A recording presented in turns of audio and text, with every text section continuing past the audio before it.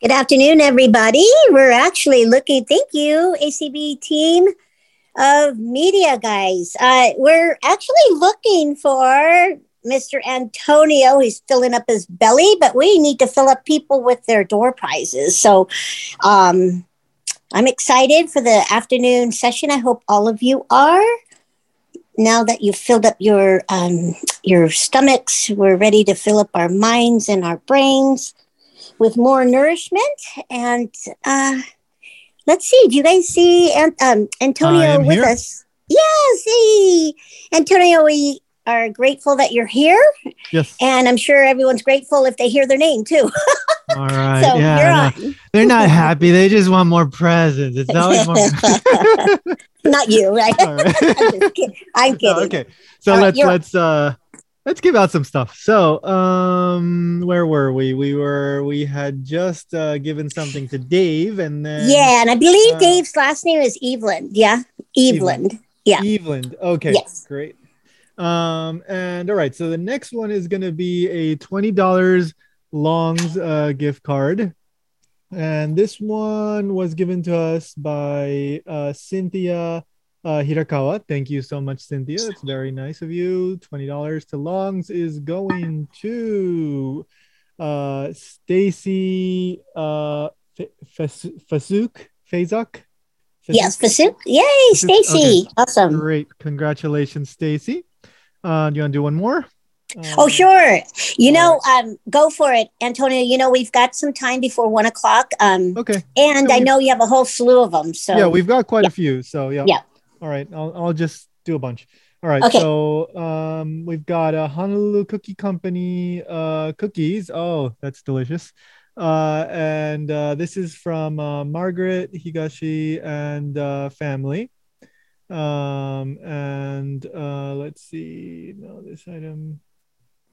Okay, never mind.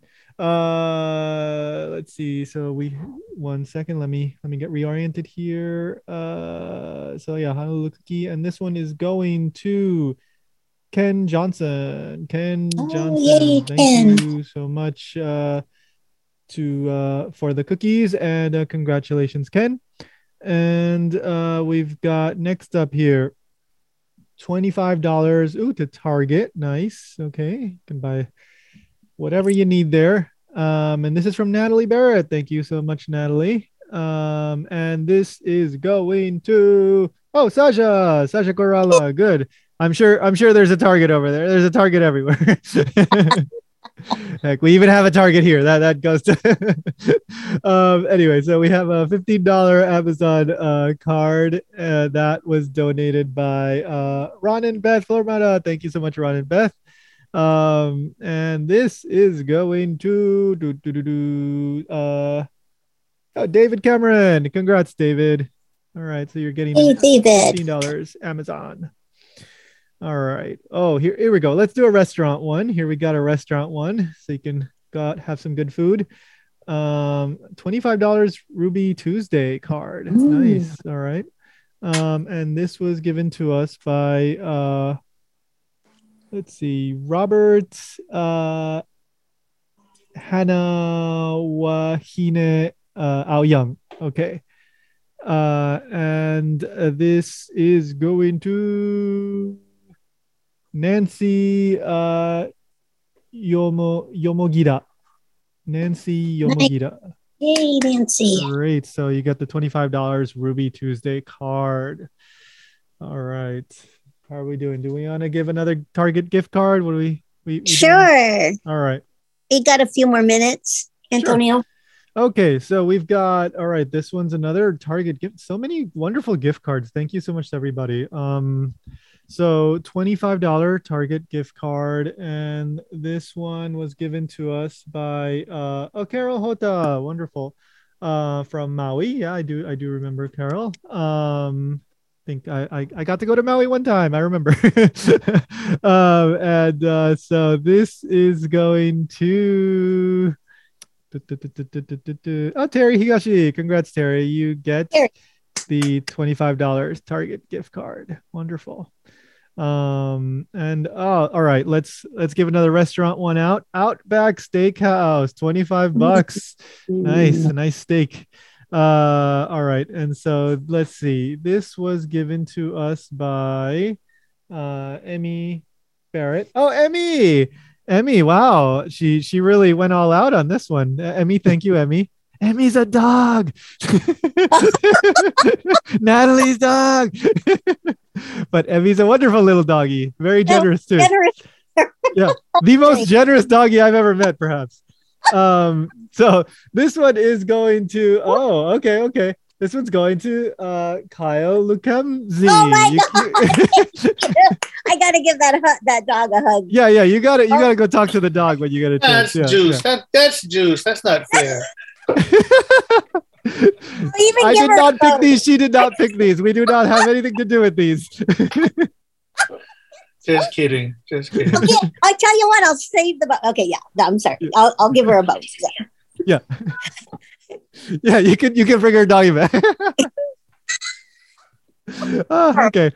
How are we doing? We're good. We've got a couple more minutes, maybe. How about 2 more, and then we'll bring on our president, who's just like rolling his eyes at us. Okay. Gotcha. All right. So, $25 Safeway card. Man, so many generous members and donators and doggies. So this one is from Nora Ota. Okay, so and this one is going to Ernie Udo. Ernie Udo, you got a Safeway gift card for $25. All right. And I guess probably last one. Okay. Let's see, 25. Let me get reoriented here. So we got Ernie was the Safeway card, and next we've got Subway card. All right, this one's $25. All right. And this is from Jim and Vicky Kennedy. All right, thank you so much, Jim and Vicky. All right. And Sharon Ige. So you've got a $25 Subway gift card coming your way. Congratulations. Encore, Antonio. Thank you. That was great. All right, we are going to turn the afternoon session over to President Art. Art. Okay, thank you, Kyle and Antonio and everybody else who's presented all morning long. I hope everybody had a quick but yet fillful lunch. I know my lunch was pretty darn fast. And I wanted to just say to everybody, I do apologize for the high speed of or a little bit faster than normal speed of the music and the commercials.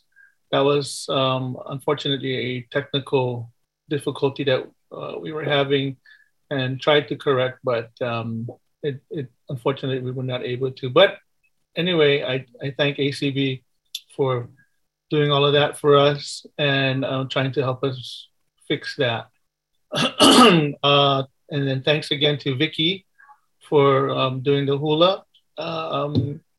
So for those of you who are attending from the out of state, traditionally the hula here is a Hawaiian dance, and it's regarded somewhat of an honor to have it been done. It's just our way of saying hello to everybody and welcoming everybody to the convention. So again, thank you, Vicky, for doing that for us. Okay, Antonio, I wanted to say thank you for your great job with the door prizes. By the way, how many more door prizes do we have left? I think we had a total of like 40. Let's see. I just gave out number 19 and we have 40. Yeah. Okay. So folks, I want you guys to know that I would strongly recommend that no one leaves the convention from this point forward, because we will be giving away these door prizes. And as you heard, we've got 40 of them to go. Antonio, throughout the rest of the We've got afternoon. 21 to go. Well, 20, okay, 21 still, yep. 21 still. And okay. there's a lot of gift cards here. I see a lot of nice numbers. Okay. So, so as the rest of the afternoon plays out, you know, go ahead and feel free to, you know, jump up and say, hey, how about a door prize? And then we can get one door prize out because we need to get them all out before the end of the convention. Okay. So with all of that said and everybody's tummies filled, I'm going to start the business section of our convention. And this year, it is an even year, 2022.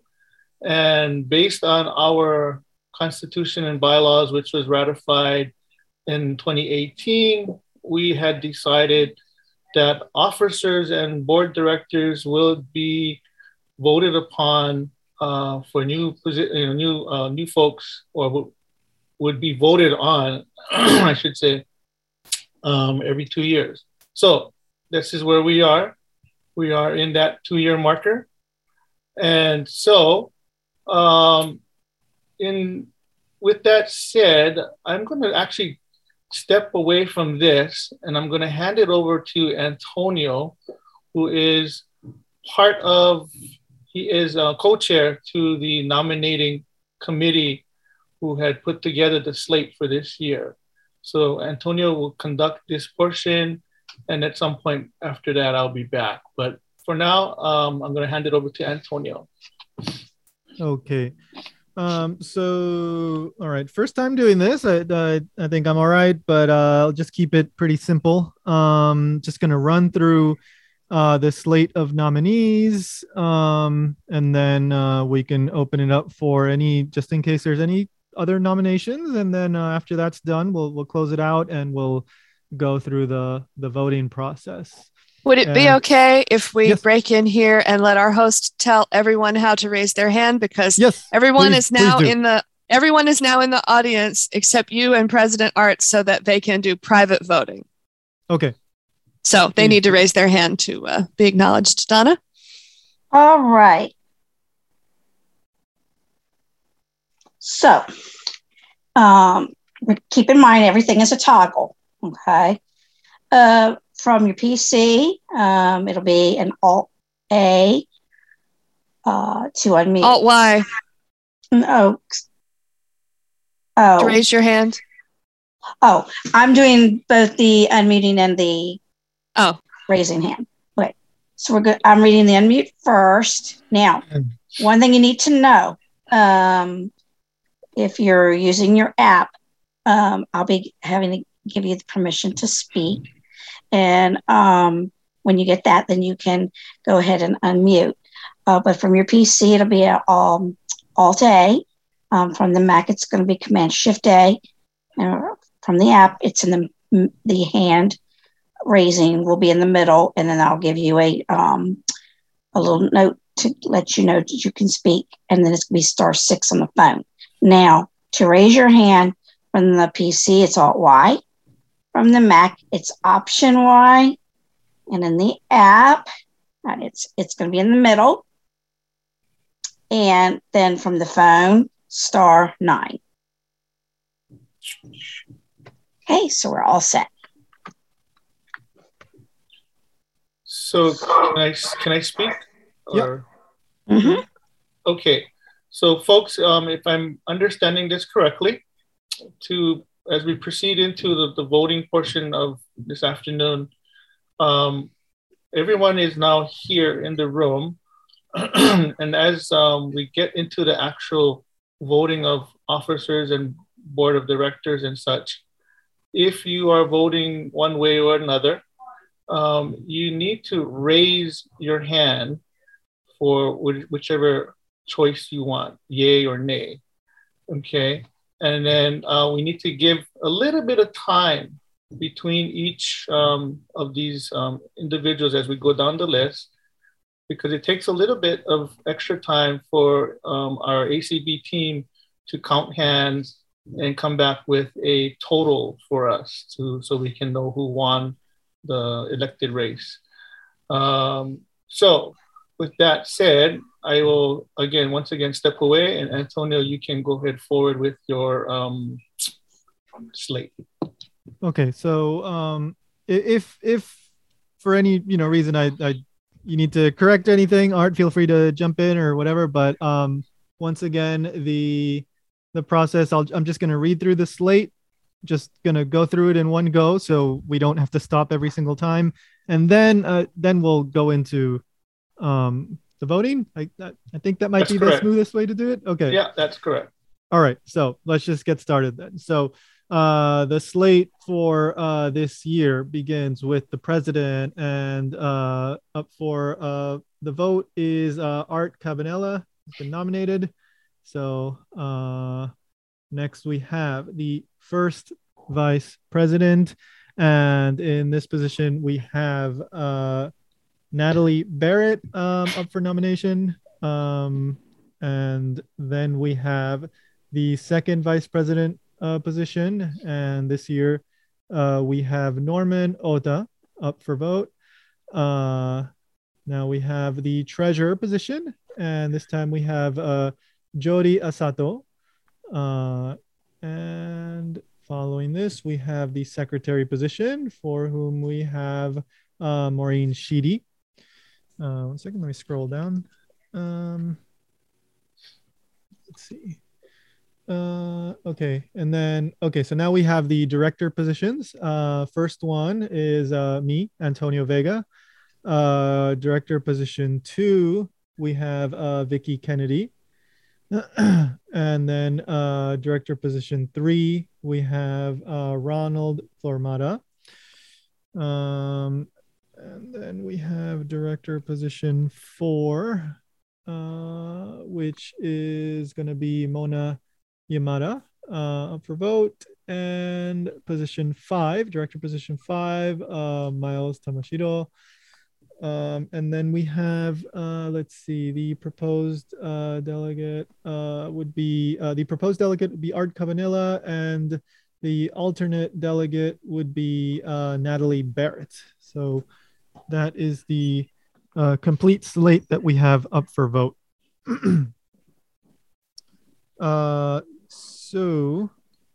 Let's see.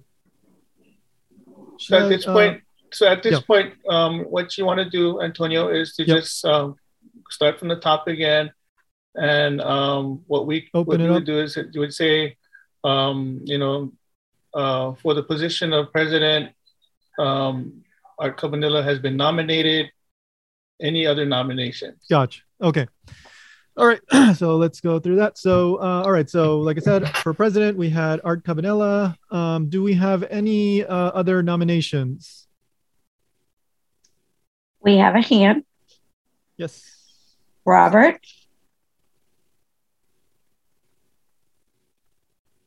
And Robert just removed his hand. Oh.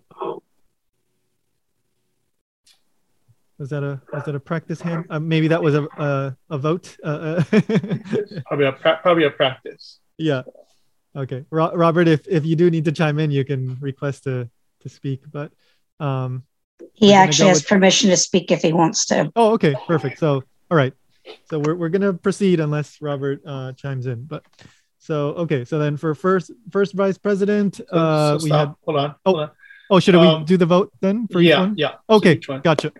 Okay, so then we're gonna. Okay, so having we didn't get any new nominations, so then we're gonna proceed with the vote.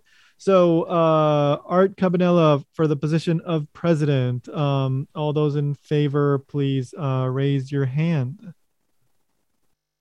and we'll just wait for the count to happen. So just let's all sit tight while the hands get counted.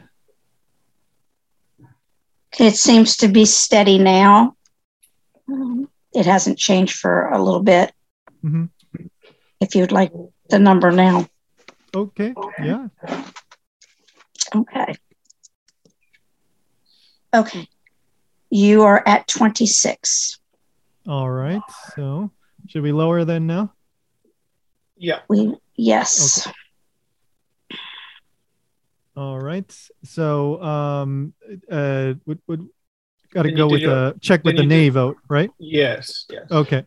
So anyone not in favor of Art Cabanilla as the first president as president, you can raise your hand now. Okay. It is staying at 0. Okay. All right. So it seems that we have no votes against, and so Mr.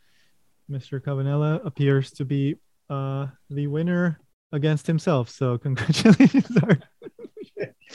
So you're just gonna continue doing that same process. Yeah. Great, gotcha. Okay, so let's move on to the first vice president. So again, Natalie Barrett, and we're gonna go with the vote. So again, all those in favor of Natalie Barrett in the first vice president position, you can raise your hand now. You can leave it raised. We're still counting, so no need to lower it yet. Okay, yeah, until we call it, it's not the final vote, so just leave your hand raised. Okay, perfect. Okay, so the final number is 19. 19, gotcha. Okay. At this point, if you are not in favor of Natalie Barrett as the first vice president, then you can raise your hand now, please. Okay, your final number is 3. So then it looks like we passed that. So Natalie, first vice president, congratulations. Okay, so second vice president, once again, we have Norman Ota as the person up for vote. So you can now raise your hand if you're voting for Norman Ota as second vice president. Any other nominations? Oh, I'm sorry. Apologies. Yeah. Any other nominations for Norman Ota for not for Norman Ota. Hey, hold on. Nominations? Yeah, Norman Ota is Norman Ota. So any nominations for second vice president that is not Norman Ota? I have 2 hands up. Okay, so we are at the point, folks, where Norman Ota from the nomination committee has been nominated as second vice president, and Antonio is now asking if there's any other nominations. Ron, you may speak. Probably not.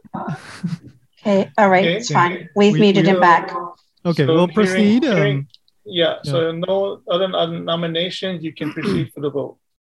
Okay, so let's move on with the vote. So if you're voting for, again, Norman Ota for second vice president, please raise your hand now.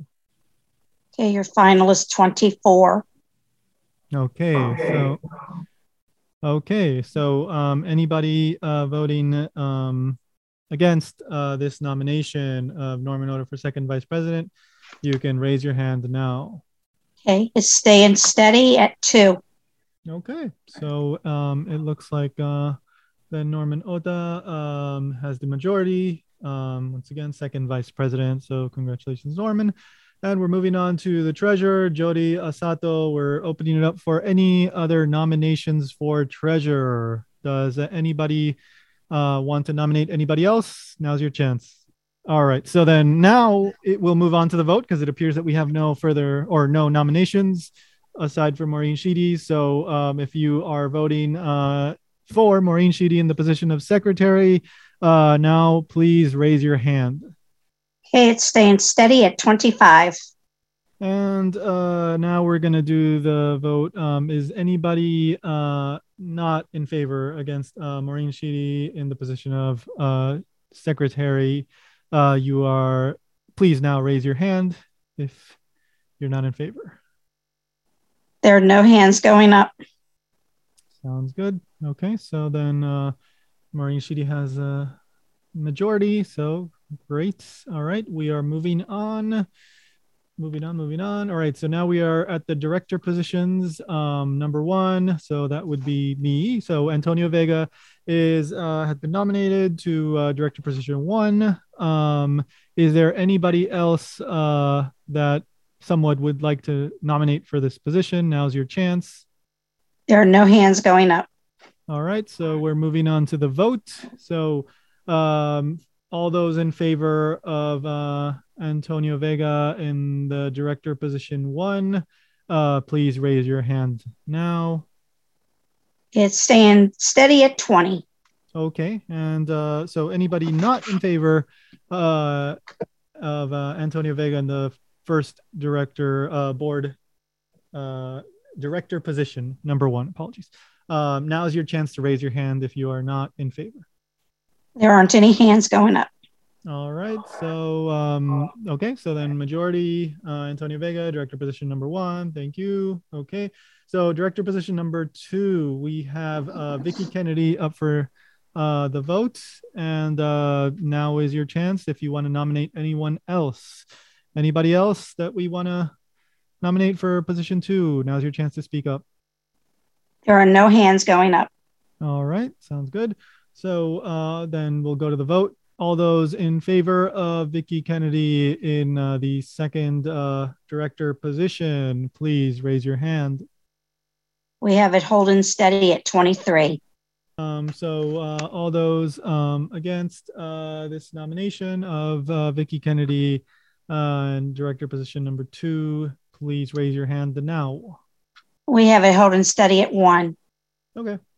So then Vicki Kennedy has the majority. Then great. So congratulations. We're moving on. Director position number 3. So again, once again, up for the vote is Ronald Flor Mata. If anybody would like to nominate anyone else, now's your chance. Please let us know. There are no hands at this time. All right. So let's move on to the vote. So all those in favor of Ronald Flor Mata in director position number 3, please raise your hand now. Okay, we have it holding steady at 20. All right.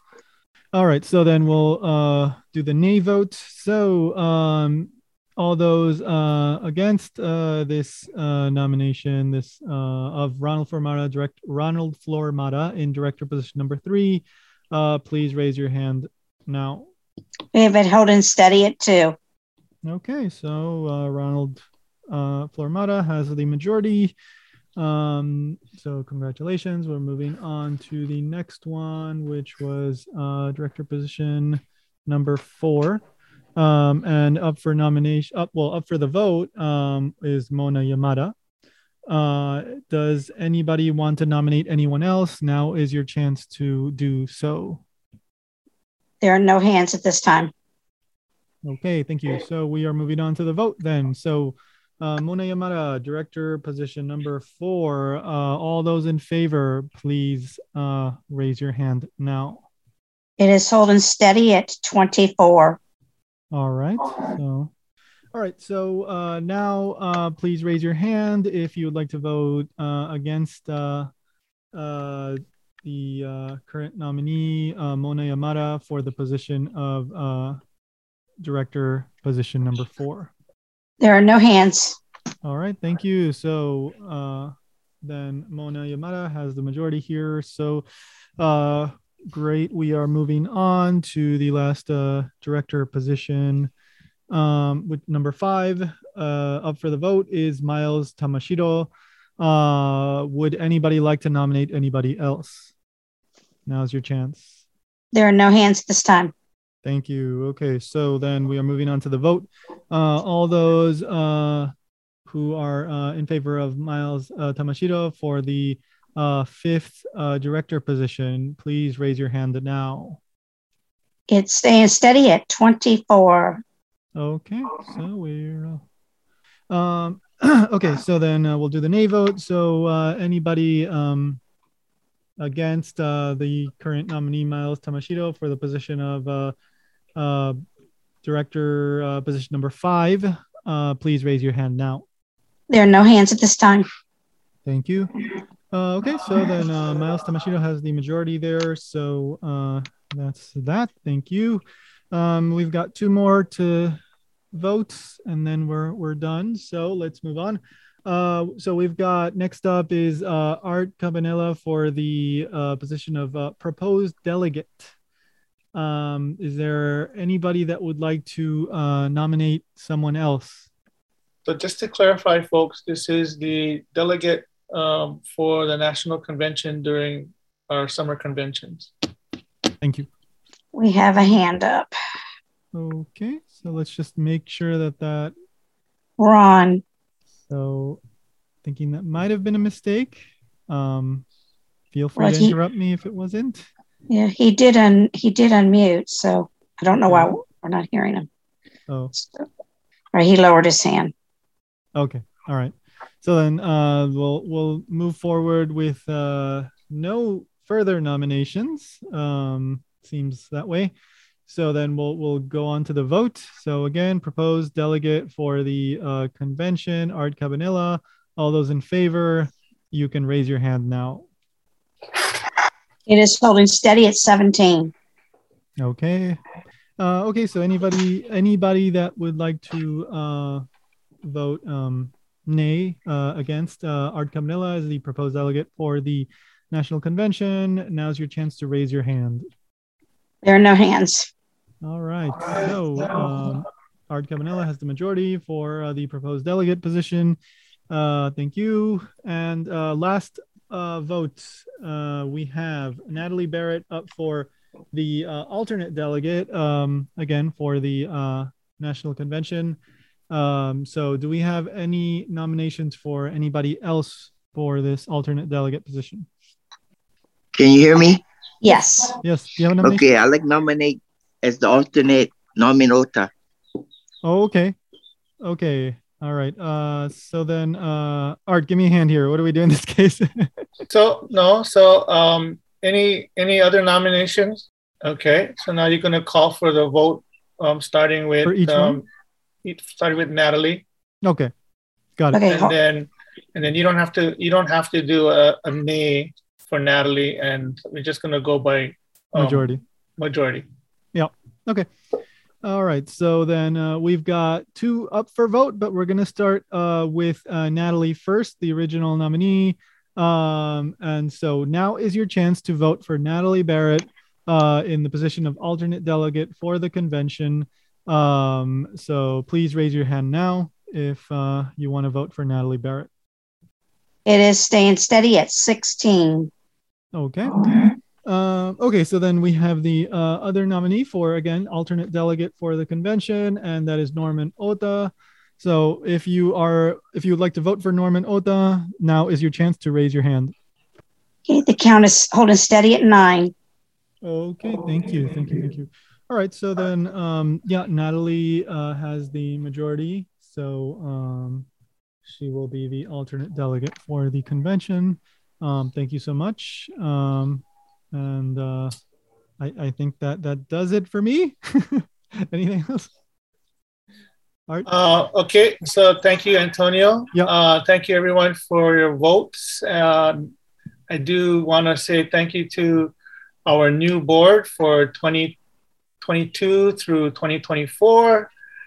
Some of you are continuing on, others are coming on as new members. And I thank you for participating and for everybody's participating in the vote. I think we are a little ahead. 1:43 p.m. Yeah, we're about 15 minutes. So if Antonio, you want to do some door prizes, you can do that. Okay. Let's see. So Antonio, if you want to give away a couple of door prizes, we can do that. Sure. Kyle, if you want to do another commercial, I think we can do that too. Yeah, whatever you guys want. I do have. Antonio, that's a great idea. And then we can go into one of the commercials. That'd be great. So, sure. Antonio, I know you have 11 prizes left. Did you say 21? Oh, 21. I'm so sorry. Yep. Yeah. So I was just thinking maybe, let's see, giving you a time frame, 14 minutes until the top of the hour. So what if you hash out 10 at least, right? And then we'll go into a infomercial and right into our next guest. All right. Okay. So let's get started then. So let's see. We had last one was, okay, yeah, Sharon won that $25 Subway card. All right, so next we're going to have another gift card. I did say we had quite a few of them, and it's great.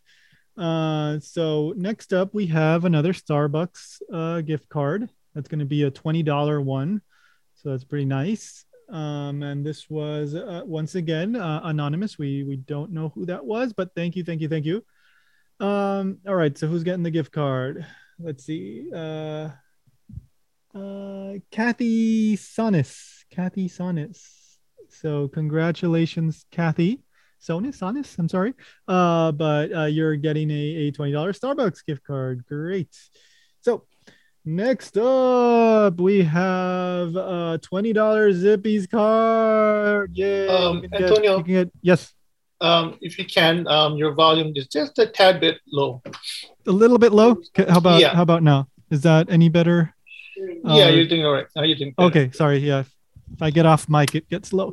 All right, so we've got the $20 Zippy's card, and that was donated by Jody Canberra, and also from Maui. Wonderful. Thank you.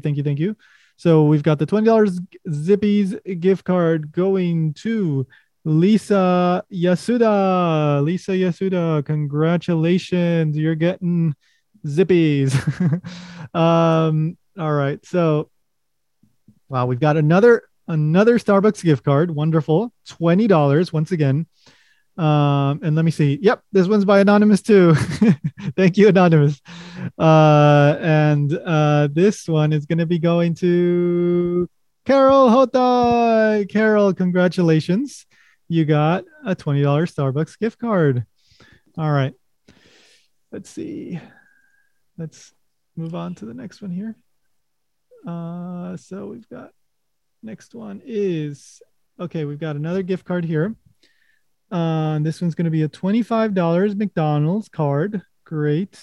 Given by Jody Asato. I think that might be the second one. I know she gave something else. And that is going to James Gonzalez. Congratulations, James. Thank you so much once again, Jody. Great. So we've got more. Let's see.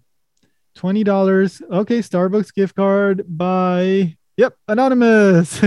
Anonymous, thank you. Anonymous is so generous. I know. Anonymous went to Starbucks and said, "Give me all the gift cards."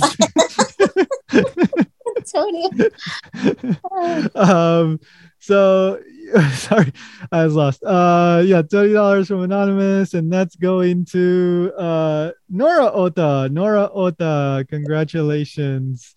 All right.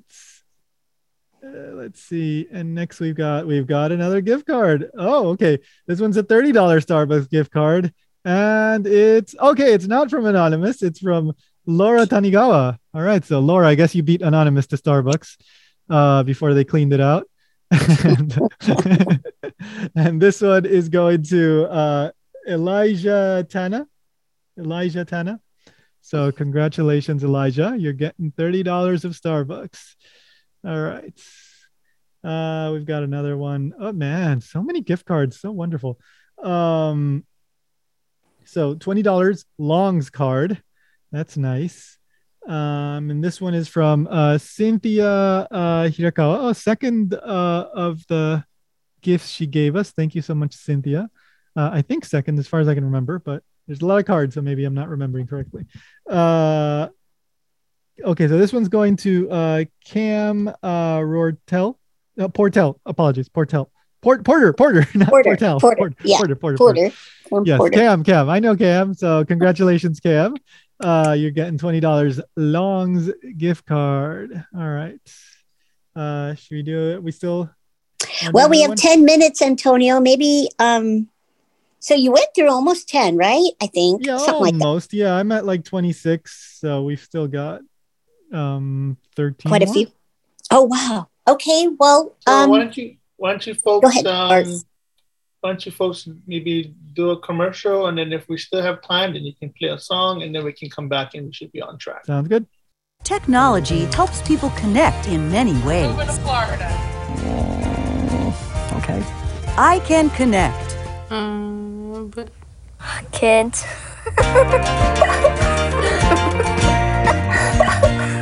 Find your state program at icanconnect.org or call 800-825-4595.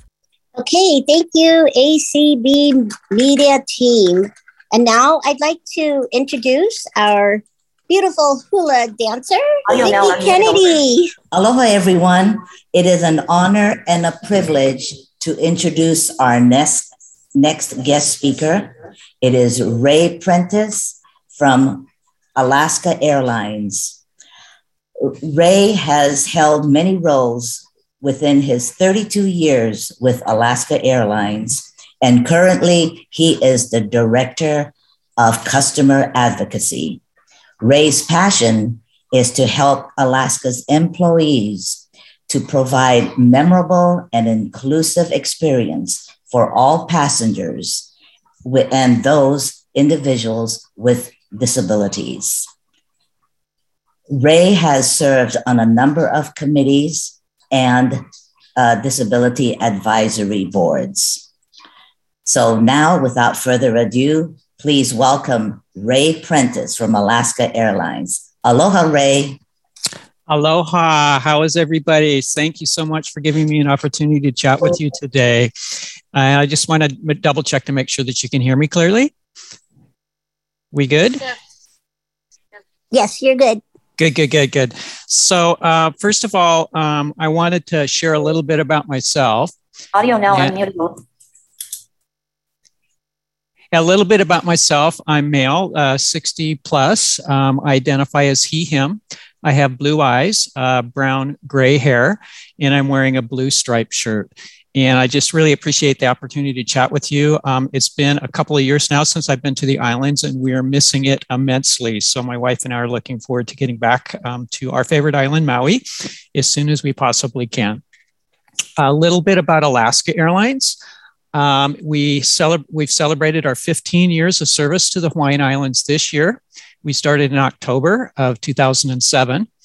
We serve 7 West Coast cities, including nonstops from 4 islands, as well as convenient connections throughout our network of 120 plus cities. We also fly to the US, Mexico, Canada, Costa Rica, and Belize. And we're a member of the One World Alliance, which includes airlines like American, Qantas, Japan Airlines, and Japan Airlines that also serve the Hawaii market. We're just really known and pride ourselves in just being relentless in terms of continual improvement to make sure that everybody is welcome and inclusive here at Alaska Airlines, and that includes for our guests. And we actually have an external disability advisory board.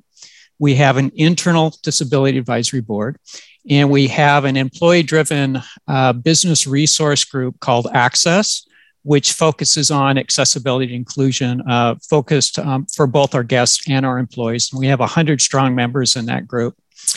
And we also like to partner with experiential events. For example, we have partnered with the Autism Society of Oregon and the ARC at a number of cities to provide experiential events related to helping families and individuals with autism be comfortable and get more comfortable with air travel. And prior to COVID, we had an annual event here in Seattle at our flight attendant cabin mock-up facility in partnership with Guide Dogs for the Blind to allow both animals in training and also working service dogs to come out and get familiar with the various types of cabin mock-ups that we have. So we're all in. We just want to make experiences great and memorable for everybody. And then I thought what I'd do, Vicki asked if I could share a little bit about tips for air travel. And so maybe I just kind of start through the booking path and going out to the airport and then getting on a plane. And then we want to save some times for Q&A as well. So I'm a fan of booking through one carrier whenever possible. And that just kind of helps if you have connections, if there are flight delays or cancellations. My experience has been it's really nice to work with one entity as opposed to maybe multiple carriers providing that trip. But you can't always do that, but that's my suggestion. I always advise customers to consider connection times. So if you are connecting through an airport, just consider how much time you might need to get off the plane and get assisted over to that connecting gate. Sometimes we have connections that are as close as 45 minutes, 30 to 45 minutes between flights. And just keep that in mind when you're, if you have special needs, if you have any special considerations, you need a little extra time, think about that connection time. Selecting the best seat that accommodates you. This applies to anybody who's flying, but if you have any kind of accommodations you need, you do have the right to select a seat that best accommodates your disability. And we work really hard at Alaska Airlines to make sure that we take care of those needs. I recommend that everybody provide contact information when you're booking. And so I'm a dog fan here, because you can hear my dog Oscar letting me know what's going on.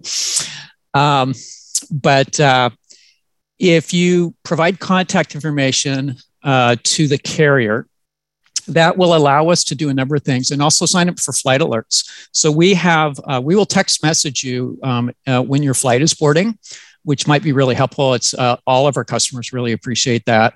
And also we'll be able to text you and notify you if there's any changes to your schedule. So I encourage everybody to go ahead and sign up, include your contact information to the carrier.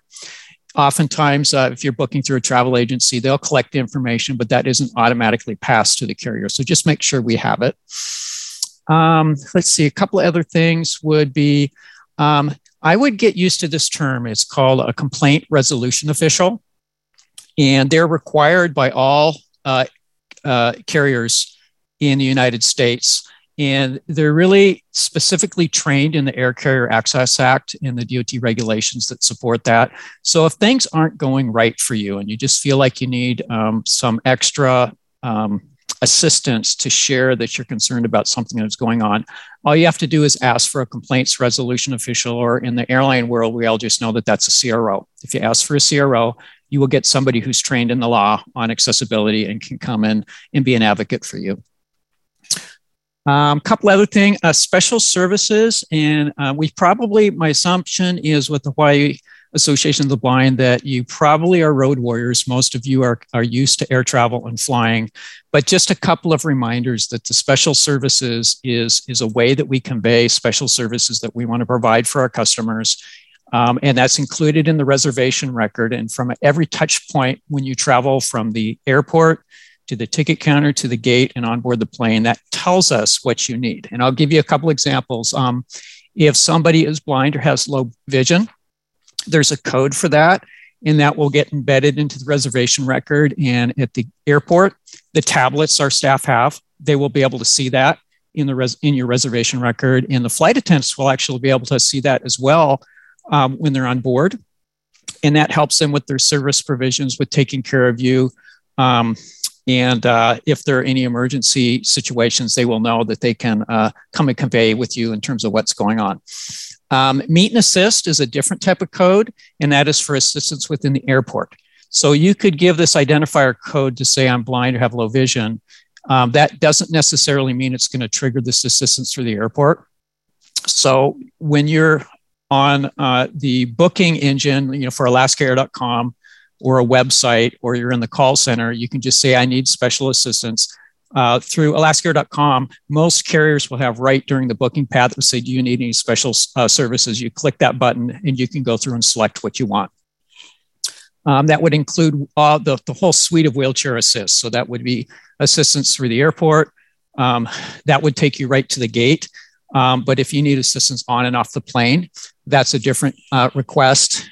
And then we even have a selection if you're interested in using the onboard wheelchair as well. So this doesn't mean that we won't provide these services if you're there and you're at the airport and you say, I need this help. But it's kind of like going to a restaurant and making a reservation. It really helps us plan for staffing to accommodate these services promptly. And Vicki wanted me to talk just a little bit about service animals. And so I think there may be people on this meeting that use service animals and others that don't. But about 2 years ago, the rules changed such that the U.S. Department of Transportation no longer recognized emotional support animals. And at the same time, they implemented a standard universal DOT form that everybody traveling with a service animal must complete. And that form has a number of questions to it to help identify the animal, the fact that it's trained, that it's going to behave in a public setting. And there's information about the vaccination status of the animal as well. All of the questions are standardized by the U.S. Department of Transportation, but every carrier kind of implements the way that this information is collected a little bit differently. So I'm really proud with what we've done at Alaska Airlines. We partnered with OpenDoors.org out of Chicago, and they actually have a software application, and it's just called SATS. That's the acronym for it. But the bottom line is when you book a ticket with Alaska and you select a special service thing or traveling with a service animal, you can just log in to their system, give your name, your registration, you sign up with a registration and ID for that animal. You only have to do it once. And then anytime you're traveling with Alaska Airlines in the future, you would just log in, reference this unique ID for your animal. The form's already been approved, and you just have to tell us your flight number and flight date, and we'll log it and document in your reservation record that the animal's been approved for travel, and you're good to go. Not everybody does that, but we're really proud that we were the first carrier to work with OpenDoors.org to provide this service. So there might be questions during the Q&A on that, but that's how that thing works.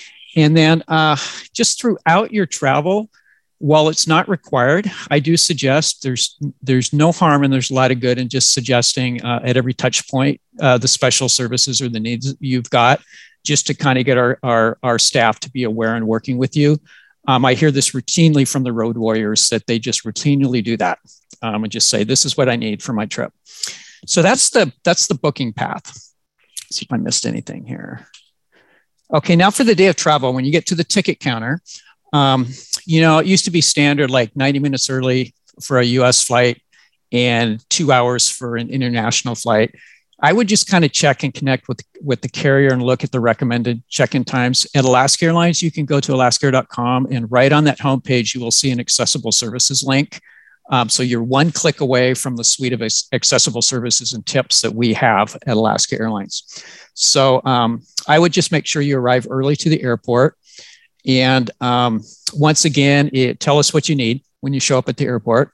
At the gate, I would suggest you arrive early enough. And one reason why that's important is Alaska Airlines and all carriers flying into the United States are required to make a public announcement, if they make a PA, that people with disabilities can commence boarding first. And that's before the general population of people board.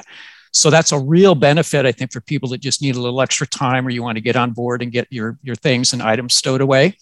So just know that all carriers are required to do that. If they make a boarding announcement, they need to make an announcement. So you have to be available to pre-board to take advantage of that pre-boarding announcement. Don't forget to ask for a CRO if something's not going right.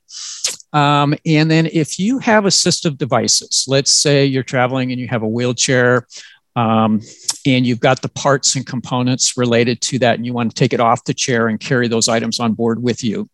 This would include medications for your trip or anything about other types of disabilities as well.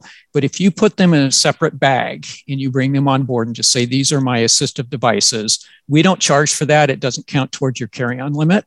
And actually, it benefits the carrier as well, because those items might be less likely to get lost if they're being stowed down below, that you can have them right there with you. I always recommend if people are traveling and they're checking items, make sure that if you have medications and some things that are really critical for you, that you bring them on board if you can, just to eliminate the potential that if the bag's lost, that you can lose those items for a brief period of time.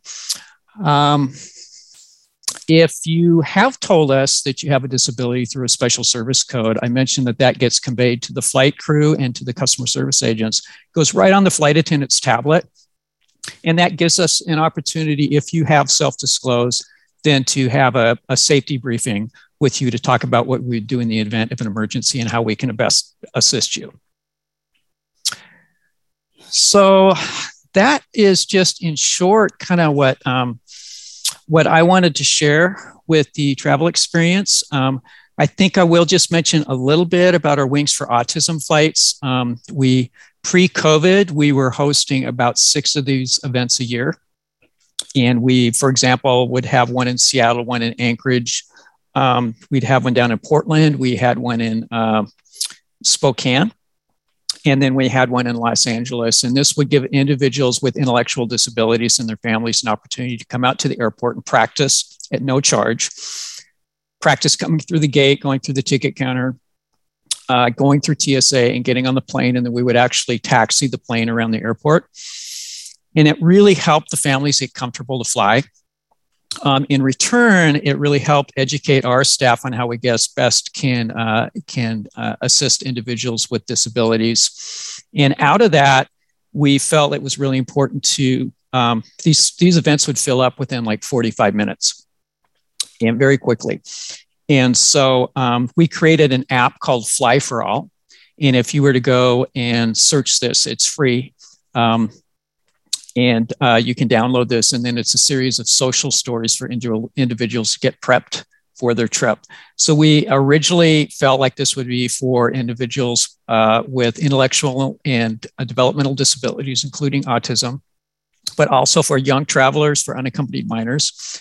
But we found that it's been pretty helpful to kind of educate everybody who's a rookie to air travel and have not flown recently or haven't flown before. So I'd encourage you, if you haven't seen this, to go ahead and download the app and play with it and help us get the word out. We've had 27,000 downloads thus far. And then our Blind Low Vision event, we work a lot with Canine Companions for Independence and Guide Dogs for the Blind and support their programs and services. And so this event is pretty fun. We have this in Seattle every December, and it's where the groups we work with, they can bring puppies in training and then working dogs out, and they get to practice climbing underneath the seat, getting stowed, going down the aisle, checking out the lavatories. And then we've got about 5 different lavatory setups there. And so it's been a really good partnership. And once again, we learn a lot from this. Our flight attendants, just a little bit about training that we do at Alaska Airlines is all of our reservations agents and airport and ramp agents get accessibility training. And then they get trained specific to their particular work groups in terms of what they can do to assist individuals with disabilities. And our flight attendant group actually it's a 5-week training class, and each week they have one focus on a different type of disability. So 1 week they might be spending a day in a wheelchair. And then we debrief with them with an employee from the company that has a disability who uses a chair and says, you spent a day in a chair. I've spent my life in the chair. Let's talk about what you observed. And it just helps to kind of identify hidden biases. And it usually gets people to open up quite a bit. Another week, they'll focus in terms of just they may be blindfolded, and then we'll be walking around being assisted with an attendant. And we can't mirror what it is like to have a disability, but I think we're really trying to educate that person with a suite of tools so that they can best listen and really pick up on cues in terms of what we can do to provide great customer service for everybody. So that's just a little bit about Alaska Airlines, about our commitment to accessibility. We are actually working now. We've just joined Disability In, which is, if you're familiar with it, it's a big national association to help businesses become more accessible and inclusive. So this is the first year that we joined, so we're just completing the survey. And that helps kind of get a ranking and scoring of how Alaska Airlines is doing. And if we see any shortcomings, we can jump in there and fix it. So we're excited about that. We are working on creating a facility accessibility handbook for our corporate real estate and airport real estate people so that we can make sure that our facilities are inclusive, both for our guests and both for our employees. And then we're working on building up a better pipeline for hiring people with disabilities here at Alaska Airlines as well. So I'm going to take a brief pause here, and maybe we could, Vicki, I don't know if we want to just go into some questions. Yeah, this is perfect timing. Thanks, Ray. If you have a question, please raise your hand. We do have a hand. Okay. Hi there. Well, first of all, thank you for a wonderful presentation. Second of all, I do have a couple of questions because when I travel, I've come across this a couple of times. Is there anything? Hey, Candy? Yes. Can I interrupt you real quick? Just as I was joining, I texted my boss and I said, can I offer a $100 discount code off a future Alaska Airlines flight to the first question? So I'm going to read my little note here from my boss here. If you look on there, it says, do it. So I got I've got my cell phone up to the camera and he said, do it. So Candy, we'll work through Vicky. I want to get your email address. That's great. I'll use it to go visit Vicky in Hawaii. So don't the rest of you wish that you'd raise your hand more quickly? Yes. I was being polite, Ray. Oh my God. That's the last time. Great, Candy. Sorry, I'm keeping it. I'm not sharing. My question is. Oh yeah, Candy, I did want to share that you can actually use this and you have 4 people in a party. You can share this with 3 other people. Oh my God. No, I mean, you have to divide by 100. Yeah. Okay, what's your question? Are you sure that wasn't 1,000? Oh, it was 100. Right? Okay, so the question is, a lot of times I like to leave extra wait time in between connections because I don't feel like even 45 minutes is a good connection time. Right. I don't want to rush everybody. So would there ever be consideration to allow us to use the lounge on a reduced fee, maybe for a day, like a day pass, for a fee, just to be able to spend 4 hours in a more comfortable environment rather than sitting in the main airport? Well, I would say, Candy, that never say never, but currently I think the way that we're focusing it is we haven't really gone down that path to offer discounts for individuals like that. I can take it back to the group. I think mainly we're making sure that everybody gets equal opportunity to air travel and that we don't discriminate solely based on a disability. We haven't gone down the path. I don't think we've seen other carriers or Alaska go down the path to offer a discount for that. But I'll certainly take that back to the group to think about. Okay, appreciate it. And I think other people will have the same question about the forms you were talking about. I'd love for you to go over that again. The forms? Mm-hmm. Yeah. This is something, frankly, that before the change in the rules, the airlines, we were facing a real problem with people taking advantage, going online, purchasing fake documentation. And the unfortunate thing, not only were they taking advantage, but these animals were not trained to behave in a public setting. And people with legitimate service animals, some of these animals were being attacked. And as you know, service animals they have the aggression bred right out of them. They won't defend themselves. And so we have one of our advisory board members from Guide Dogs for the Blind, and his animal was attacked on a flight on another carrier's flight. And he shared to me I've never heard him worried and upset, but he goes, Ray, I might have to retire this animal because it may not be able to perform its duties. So we, as carriers, we were very, very outspoken about saying this isn't right and it's not safe.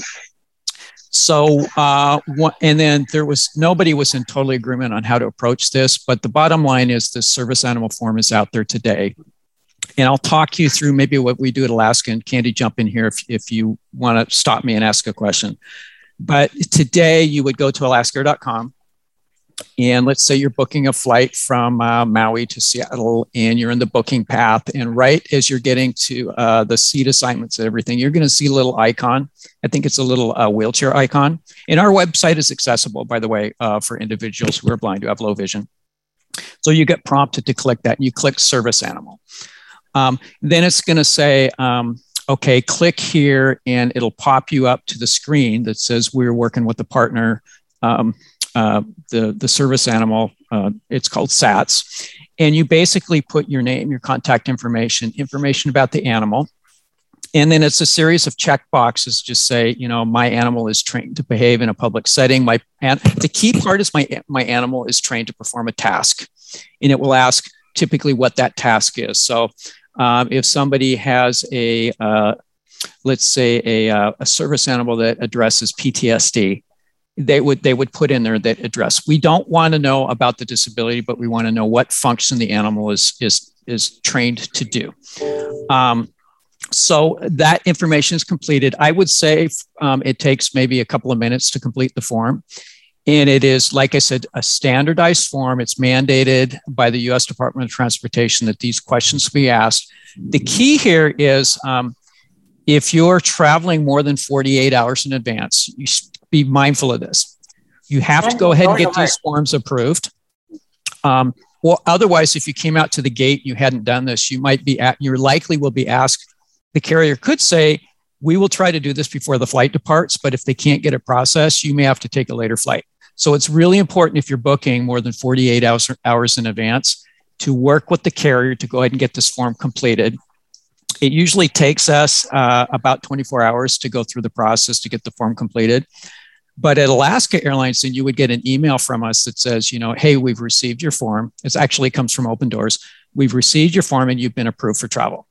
And then they immediately tell us, and we go into your reservation record and we documents approved for service animal. The other carriers do something similar. Some of the carriers will actually process and do this internal within their own carrier. They don't work with Open Doors. But we do. And like I said, the advantage is once you've gone and done this once, if you're going to fly a few months later, the form's already been approved. If you elect to kind of register with Open Doors, you just go in and you say, here's the registration number for my animal. And you put it in there and I'm flying on this flight number, this date, and you'll get an email within 24 hours that says you're good to go. So Vicki and everybody, any other questions about that process? Oh, she does not have the ability to speak right now. Okay. Audio now unmuted alert. Ray, I have a question. This is Vicki. Thank you so much for all of this thoroughness. I do have the question with regards to taking my guide dog on board. Do you foresee that the other airlines will follow the wonderful service that Alaska gives to guide dog handlers in the future? And now lowered alert. My belief, I work with the other carriers. My belief is we're all intent to make sure that we're doing a good job taking care of individuals with service animals. And we're probably a good year and a half away from those forms rolling out. So my belief is yes, I can only speak specifically to Alaska Airlines that we really care deeply about this. And we do a fair amount of training. People traveling with traditional service animals are not the problem for the carriers. And we have seen a drop off in people taking advantage, but not completely. So we really train. We have a form that people see if an animal's misbehaving. We actually will, you can fake documentation, but you really can't fake a service animal that's not trained. Right. And so it's really the self-trained animals that tend to be a little bit more of the challenge, but we still ask our staff to ask, listen, and learn. Hey, Kylie, hey, Antonio, what's going on? Let's talk about your animal, and give the person the opportunity. It could be it's the animal is just a little unaccustomed to coming out into an airport and it's a legit animal. So we don't want to just be the judge jury here and just say, no, you're not flying. We really encourage to open a dialogue to find out what's going on. It could be just reseating the individual with the service animal as well. But, we do encourage people, if they are flying with service animals, to get them accustomed to the airport, get them accustomed to that process to the extent they can.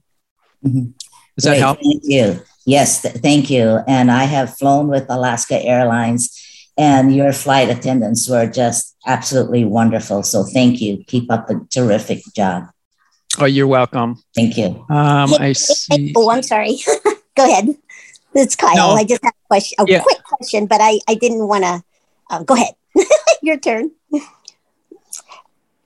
Okay, I guess I'll ask my really quick question because I know we have just a few minutes left before we have a 10-minute break.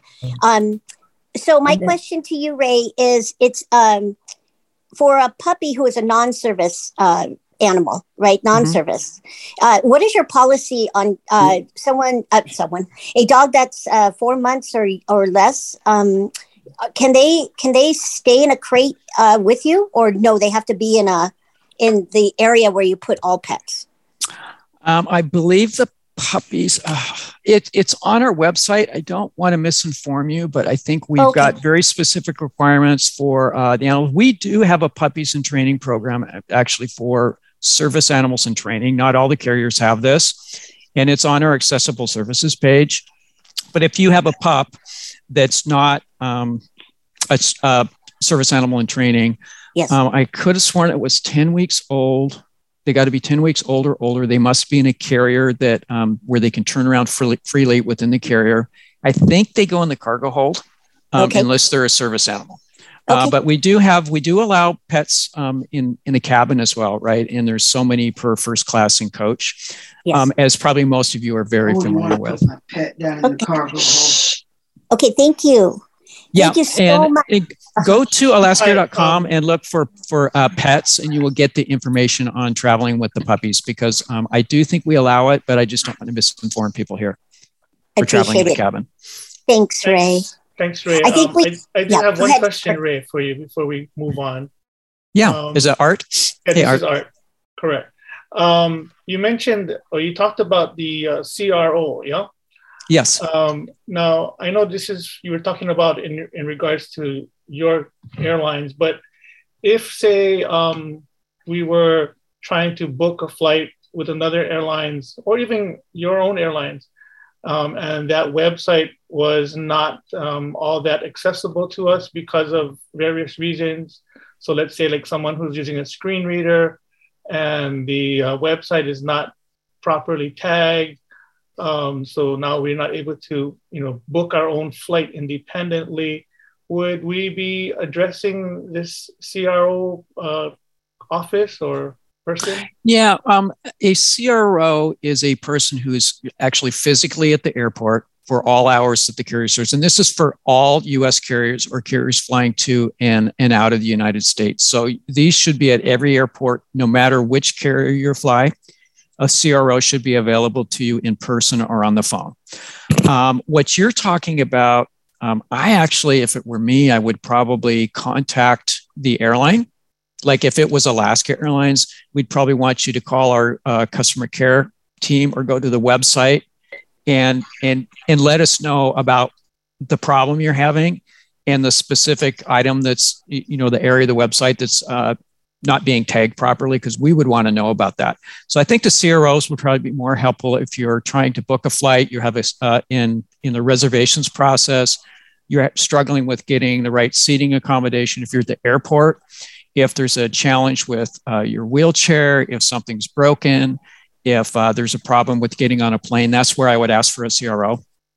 But I can tell you, Alaska Airlines really wants to know if we work really hard to keep our website accessible.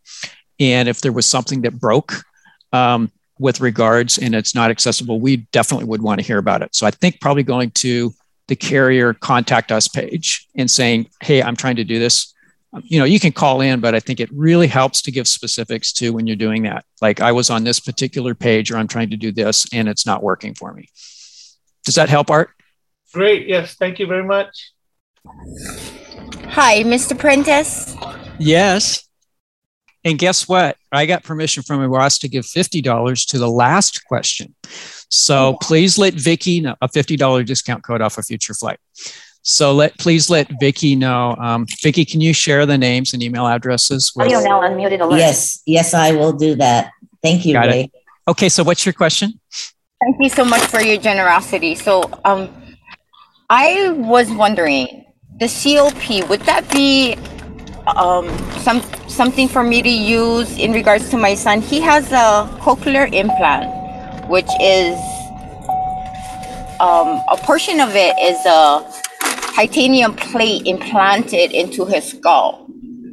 Okay. We never really flew on a commercial airlines. He always had medical transport. So I never encountered any kind of issues, but would that require any kind of I guess, special request?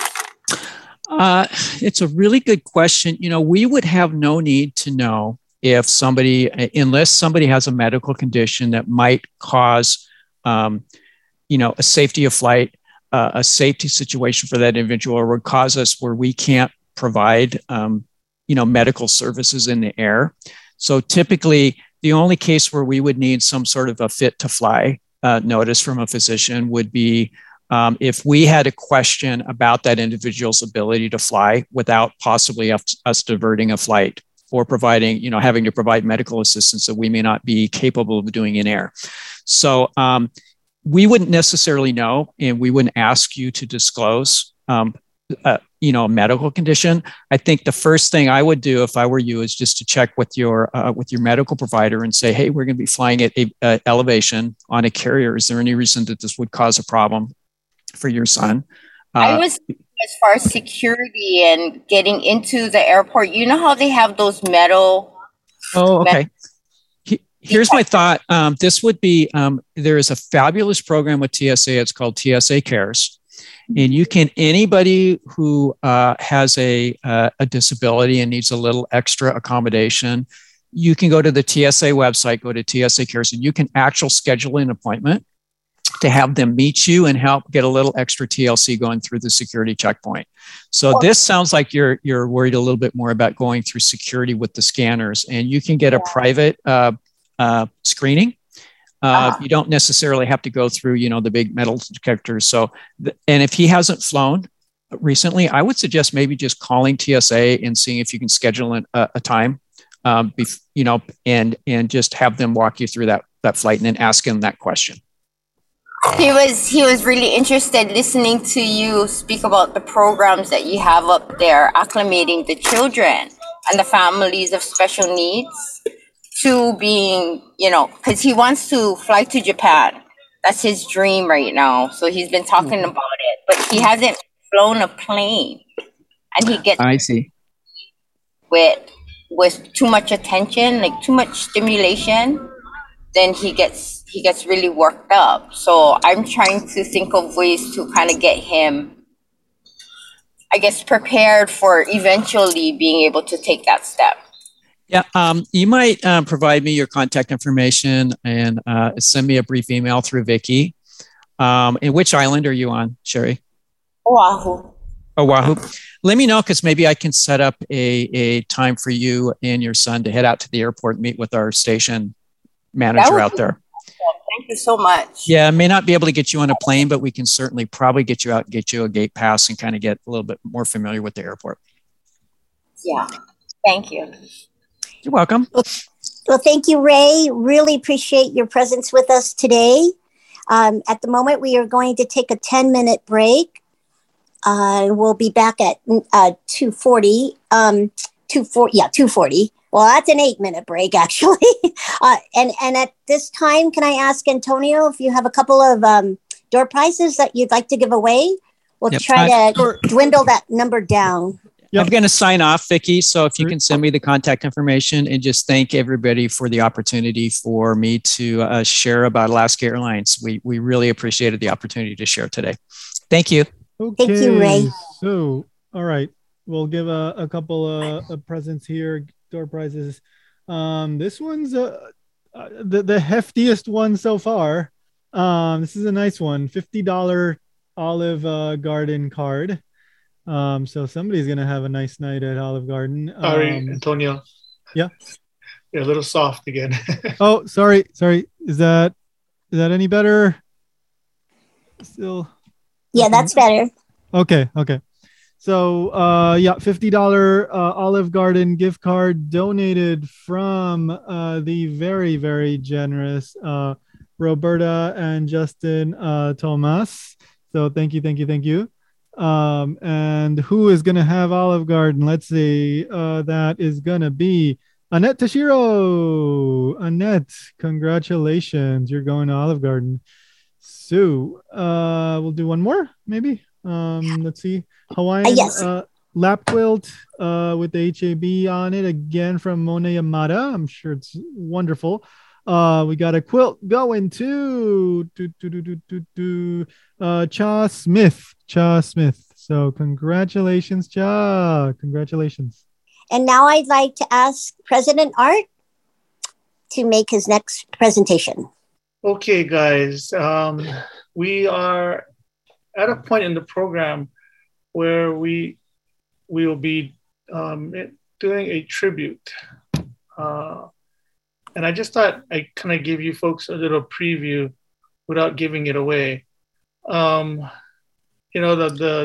tribute that we are doing is for an individual or a member of ours who showed a lot for the blind, who had done a lot for the blind, who was instrumental within our own HEB, Ohana, and everywhere else.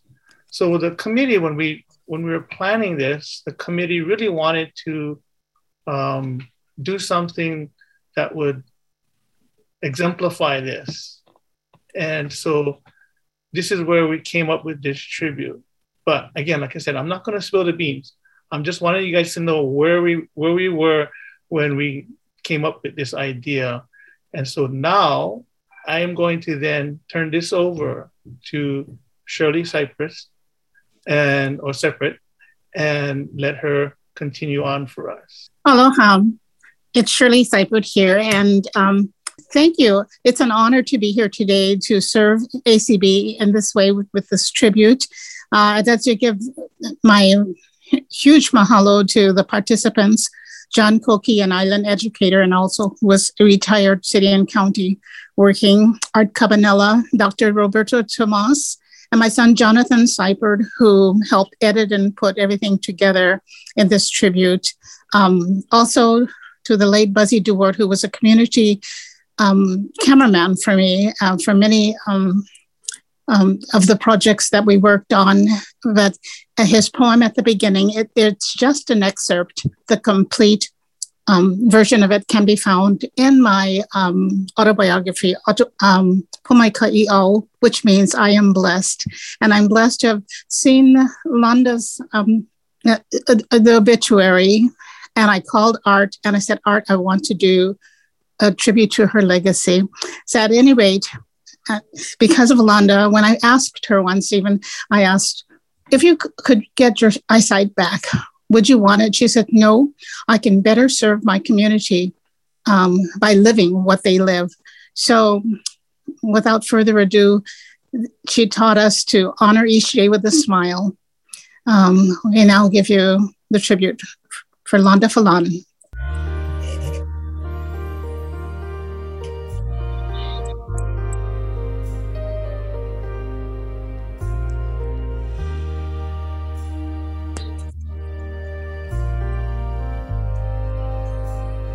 Angels on earth do not show their wings.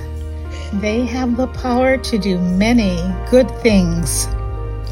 When it is apparent that changes be made, angels work hard and are not repaid.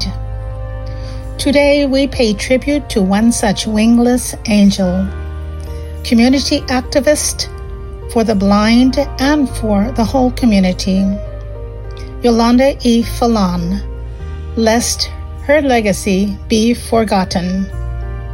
And now here's her friend, Dr. Roberta Tomas. I didn't realize that she was using those interesting ways of meeting people as an opportunity.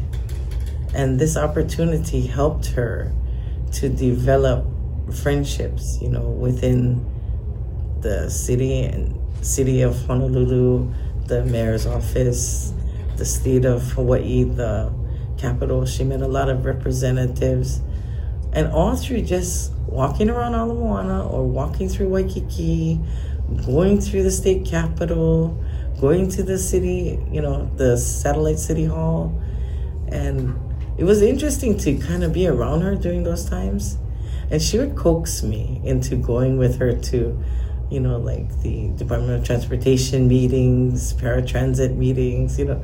And I was always wondering, why is she doing this, you know, because we all know how to catch the bus, you know. What else is there, you know? But I never realized, you know, all that audible signals, all of that, you know, fair wages with the paratransit, and with getting even like partial involvement with the audio hair system.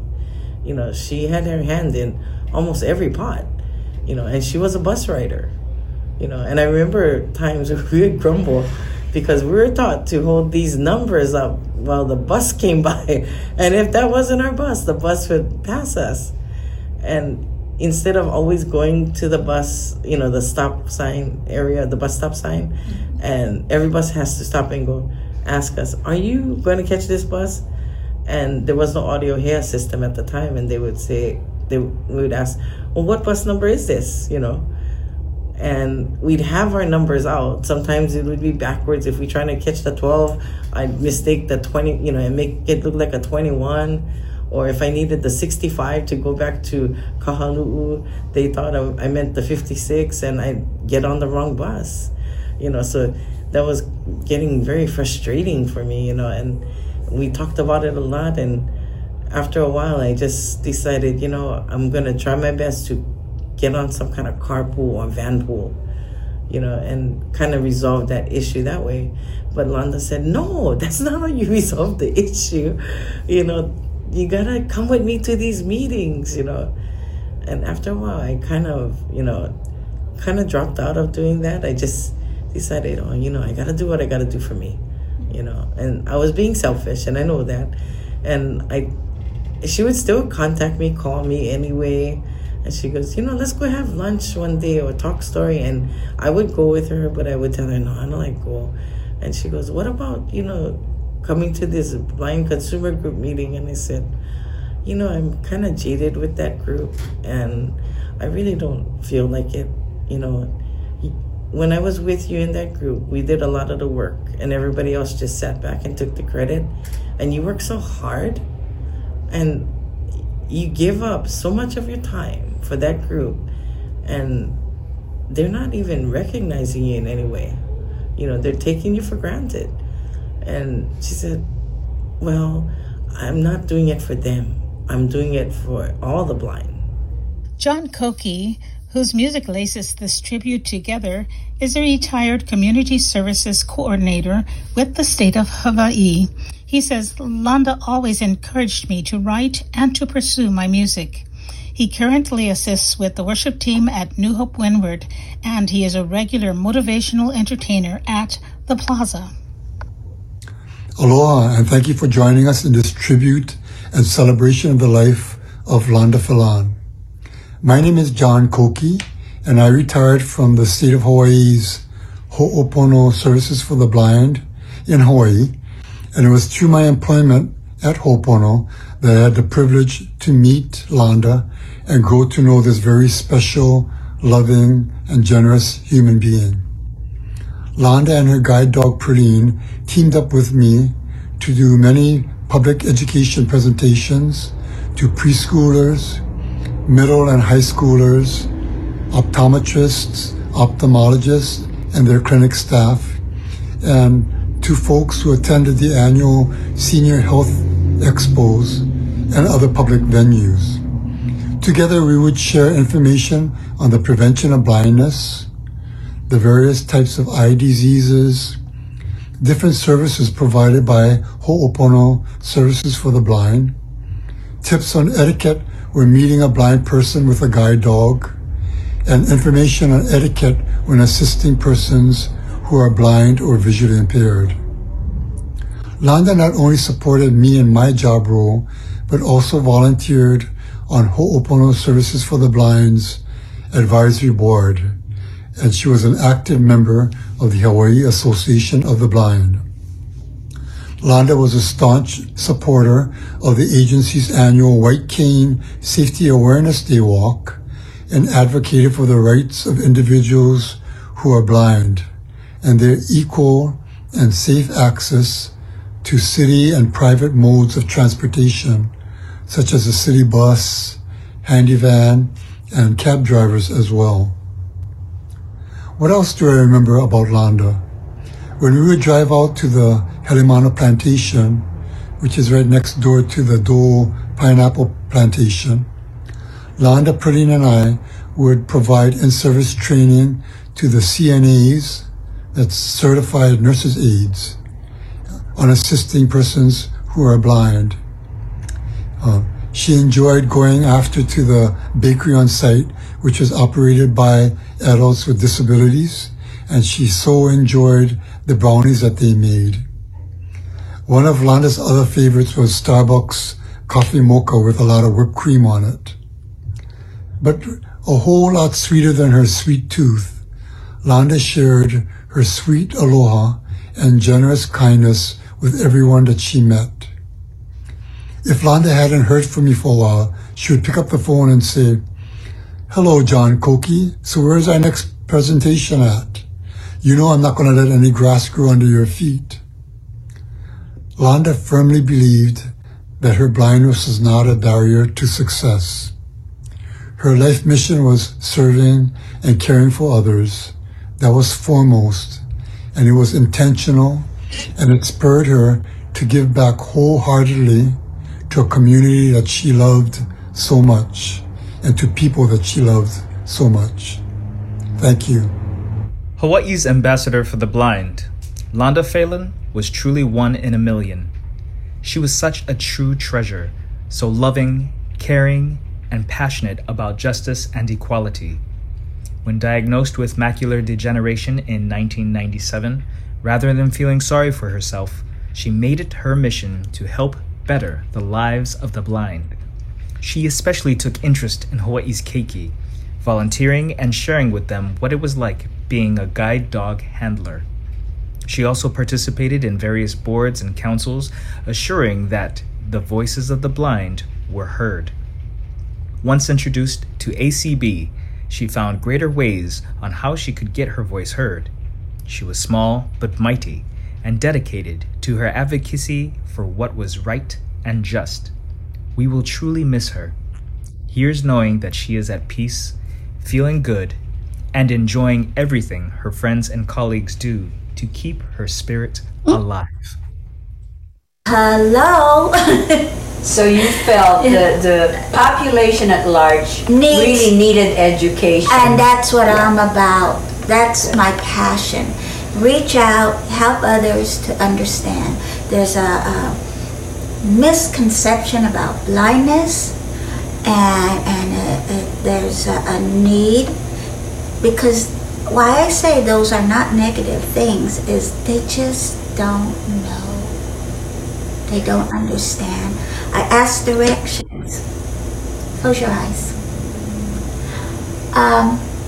Let's say you had to go to the restroom and you needed directions to it. And you ask the wait help. And the wait help says, "Oh, I'd be glad to help you. You just go right over there. It's not far. Go that way." Does that help you? Not at all. I don't know where I pointed. Yes. I pointed. Yeah. And sighted people don't realize. You don't see that pointing. You don't see that pointing. What if I said, when you stand up, turn right, go walk about 10 feet, then make a left turn, you'll be down the hall. It's the second door on your right. Does that help you at all? Yes.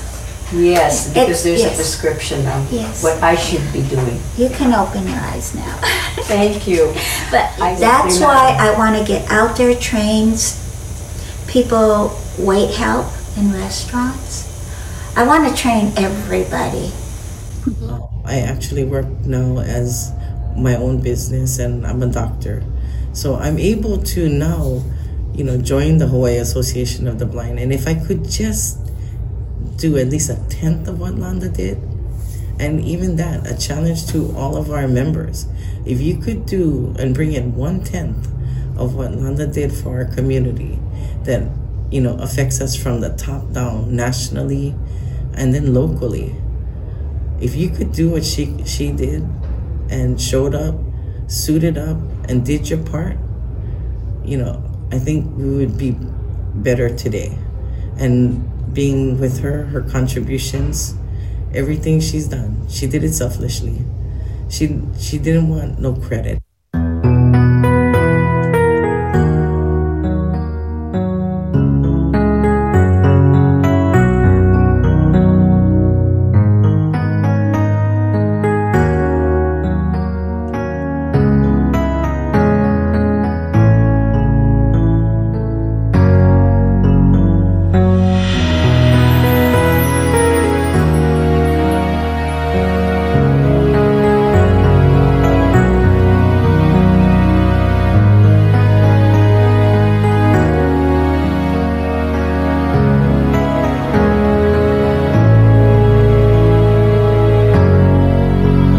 Memories of old, treasured now as gold, like aloha we parade.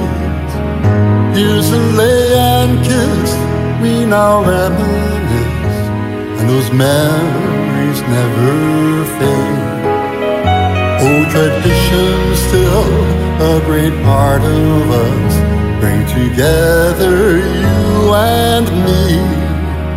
It's the way we care and aloha we share. We've got treasured memories. Treasured memories, our souvenirs. Treasured memories, lasting through the years.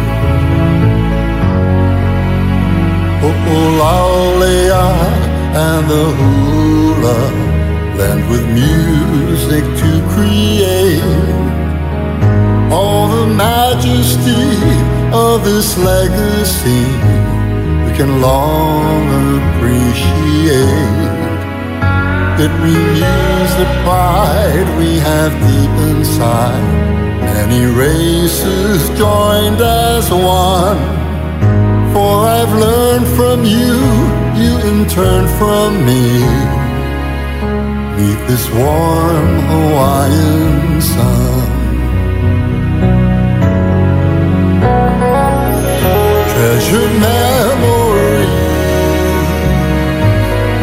our souvenirs. Treasured memories,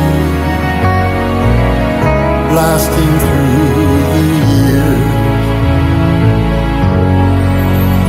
In Hawaii, where we live and play, there have been changes through the years, but the thing that we keep on cherishing most is aloha spirit here. Things we do and say the aloha way, they're a part of us, you see. So keep sharing all your aloha each day, making treasure memories.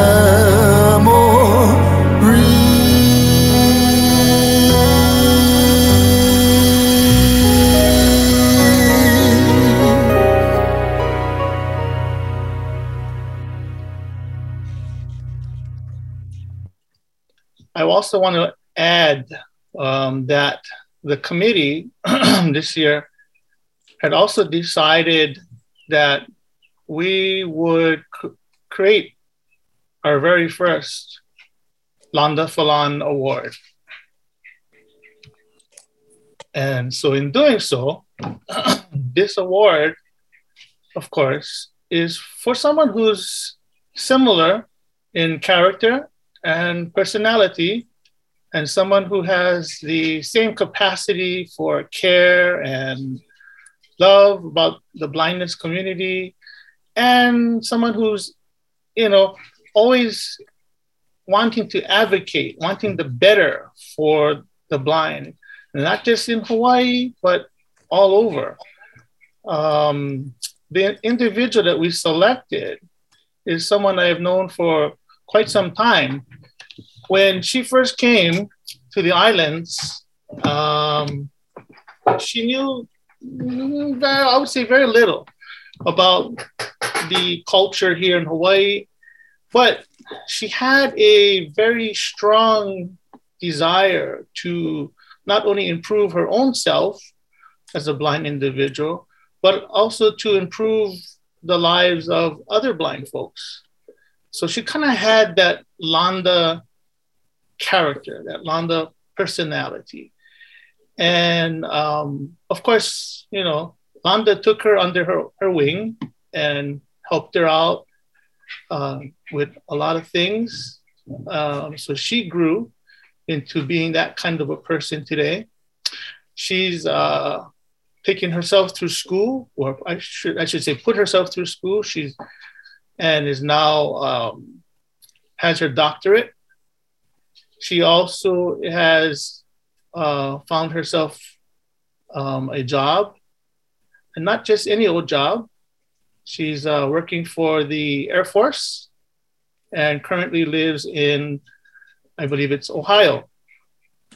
So without further ado, I'd like to present the very first Yolanda Award to Miss Saja Koirala. But before I do that, before we give it, I would also like Natalie to read the plaque that we have for her. So Natalie, if you could. Hello, everyone. This is Natalie Barrett again. Senior year of high school, I met Londa as my first blind mentor, and I am happy to be able to read this tribute to Londa. In memory of Londa Philan. Londa Philan was a woman who knew firsthand the trials and tribulations that came with being blind, as she struggled with blindness throughout her adult life.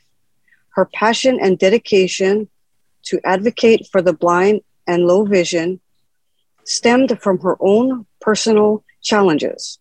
Nothing was more important to her than working for the rights and acceptance of all blind individuals and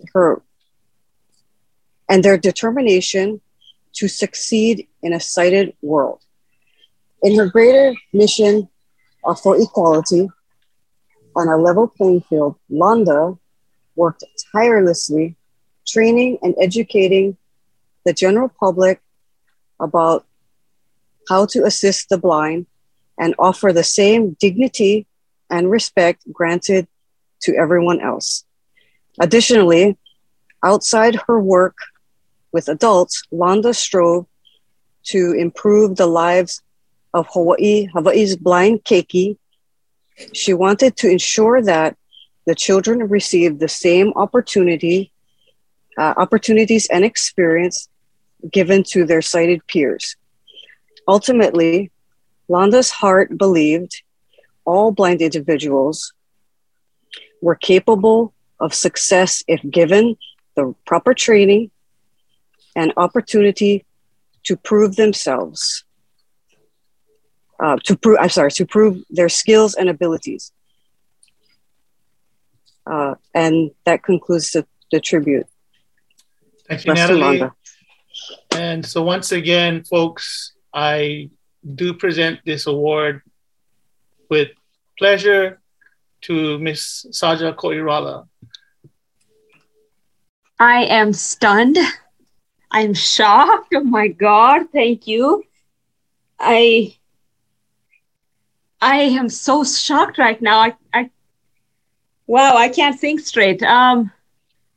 Yay! I did it! I did it! Even finding my voice. Oh my God! Thank you. I never thought. Oh my God. What do you say when you get an award? Thank you. I mean, you say thank you. Thank you so much. I appreciate it. You're so welcome. You are so welcome. I am in disbelief. I'm completely shocked. Okay, hold on. Let me say some things. I just. If just my brain would stop, it's accelerating at like, oh my God. There is so much I want to say, but first of all, thank you so much. Thank you so much. It's always great to receive an award, but to receive this particular award, it's a true honor because Londa was special.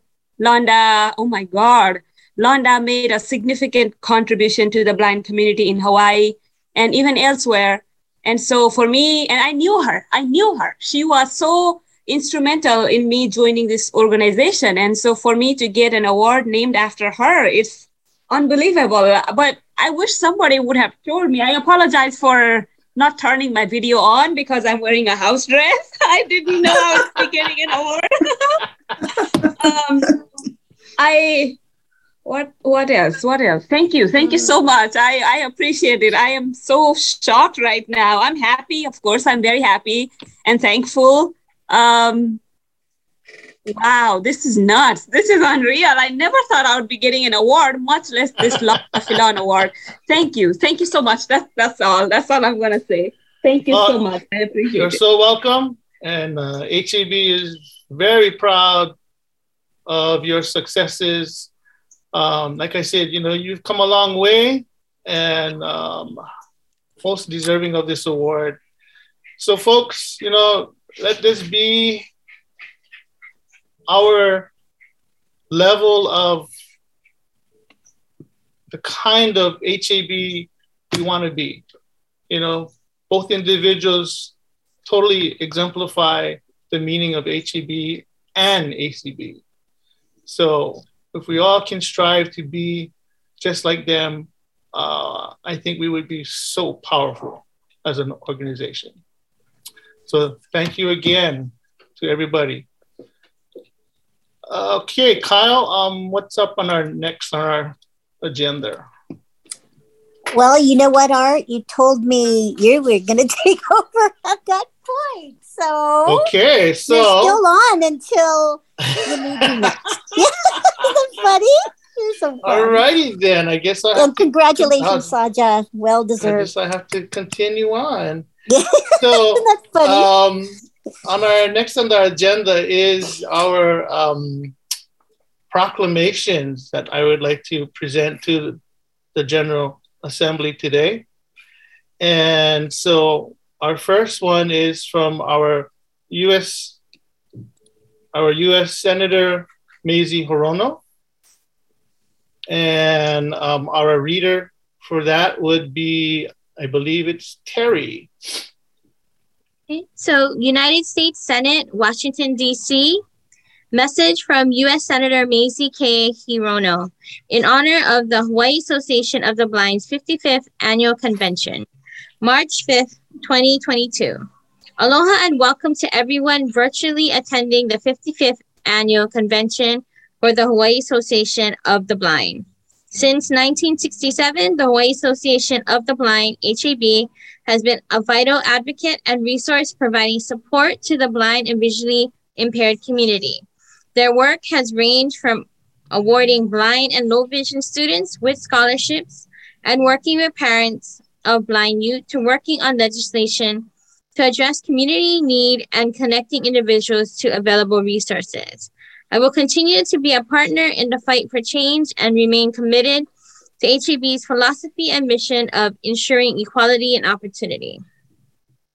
The theme of this year's convention is traveling through barriers, a principle that you have demonstrated right now as you participate in this conference virtually through the aid of technology. As we continue to face the challenges of the pandemic, I applaud you for finding a way to gather safely. The technology used for this conference is just one example of the resources available to make our society more accessible for blind and visually impaired individuals and an important reminder of what we must continue to work towards. Mahalo to President Art Kabanila, staff, and supporters of the Hawaii Association of the Blind for your hard work and dedication to enhancing the quality of life for Hawaii's blind community. My best wishes for a productive conference and continued success. Aloha, Mazie K. Hirono, United States Senator. Oh, thank you again, Senator Hirono. We always look forward to your proclamations or presence whenever possible. You have always shown a great support for the Hawaii Association of the Blind and its members and the blind in general. So, again, we thank you a great deal. The next award or next proclamation is from our own Governor, David Ige. And to read his proclamation will be Jody Asato. A special message from Governor David Y. Ige in recognition of Hawaii Association of the Blind 55th Annual Convention, March 5th, 2022. On behalf of the state of Hawaii, I extend my warmest aloha to all attendees who have virtually gathered today for the 55th year of the Hawaii Association of the Blind, HAB Annual Convention. This year's convention theme, Traveling Through Barriers, aligns with the HAB's unwavering determination and commitment to helping blind individuals achieve greater independence while overcoming challenges and discrimination.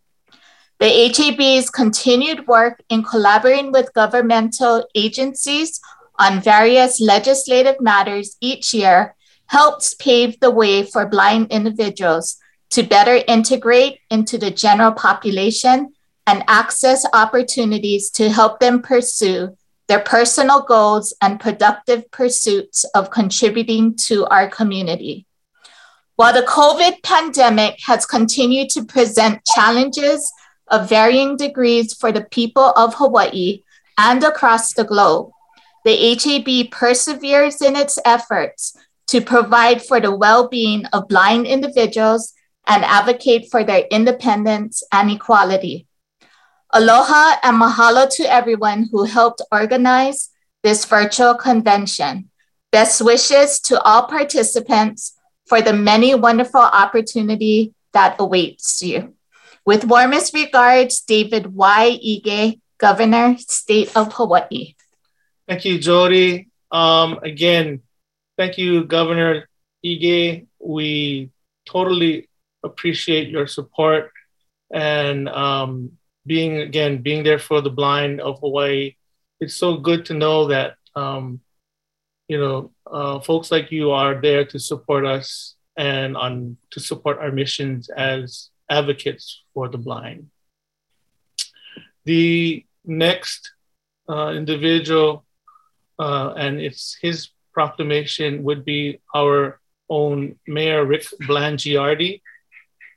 And to read his proclamation is a new member of HAB, Sherry Tana. Good afternoon. On behalf of Mr. Blangiardi, proclamation, whereas the Hawaii Association of the Blind is a nonprofit composed of blind, visually impaired, and sighted individuals advocating for independence, equality, and the opportunity for all blind persons. And whereas the association, which is an affiliate of the American Council of the Blind, was organized in 1967 to empower those with vision limitations to be equal participants with their sighted peers in the productive pursuits of society. And whereas Hawaii Association of the Blind actively promotes self-development for blind individuals and helps them achieve more integration into society by providing scholarships for higher education. And whereas due to the COVID-19 pandemic, the association will conduct its annual convention online with technical assistance provided by the American Council of the Blind. And whereas the Hawaii Association of the Blind 55th Annual Convention will be held on March 5th, 2022, to provide updates about issues and resources under the theme, Traveling Through Barriers.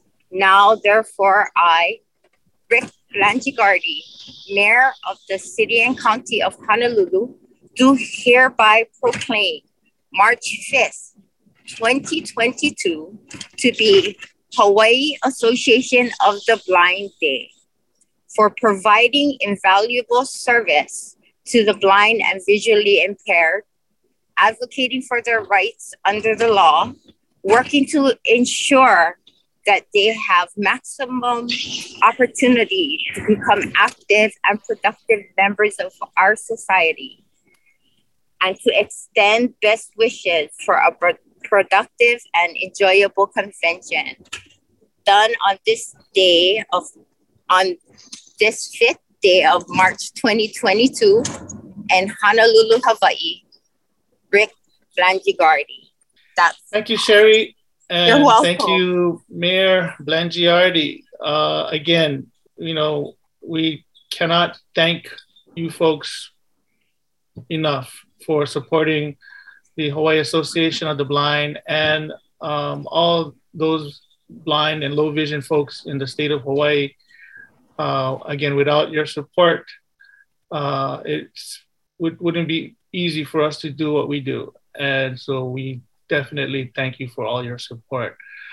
Moving on, I know we have one other proclamation, but I don't see it in my notes. So I'm going to defer to Kyle. If you could just run me the name, please. Oh, sure. So this is Jim, and I have that proclamation. Oh, thank you, Jim. Okay. Do you want to go ahead and introduce it then? Sure. I had submitted this a week ago when we got it, but anyway, here it is. This is from Ronald Kouchi, who's president of the Hawaii Senate, and it's a proclamation. It starts off with: the Senate recognizes and congratulates the Hawaii Association of the Blind on its 55th annual convention, Traveling Through Barriers. The Senate of the 31st Legislature of the state of Hawaii is pleased to recognize and congratulate the Hawaii Association of the Blind, HAB, on its 55th annual convention. First organized in 1967, HAB advocates for the equal treatment of those with sight limitations.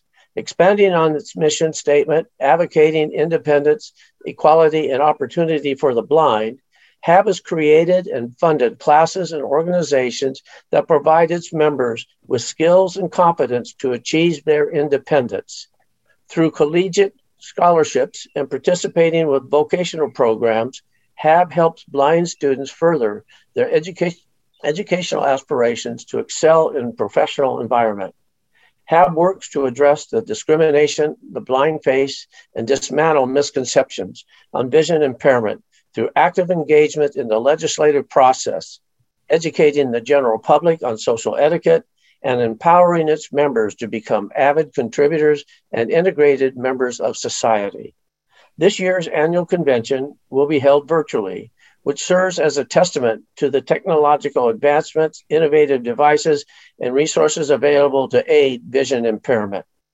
The Senate of the 31st Legislature of the state of Hawaii recognizes and congratulates the Hawaii Association of the Blind on its 55th annual convention, Traveling Through Barriers, and extends its warmest aloha and best wishes in its future endeavors. It's signed March 5, 2022 by Ronald D. Kouchi, President of the Senate. Thank you, Jim. Again, Senator Kouchi, we totally thank you folks for all you do in supporting us, especially in our legislative efforts. HAB has been working very hard this year in doing some legislative on some different legislative issues.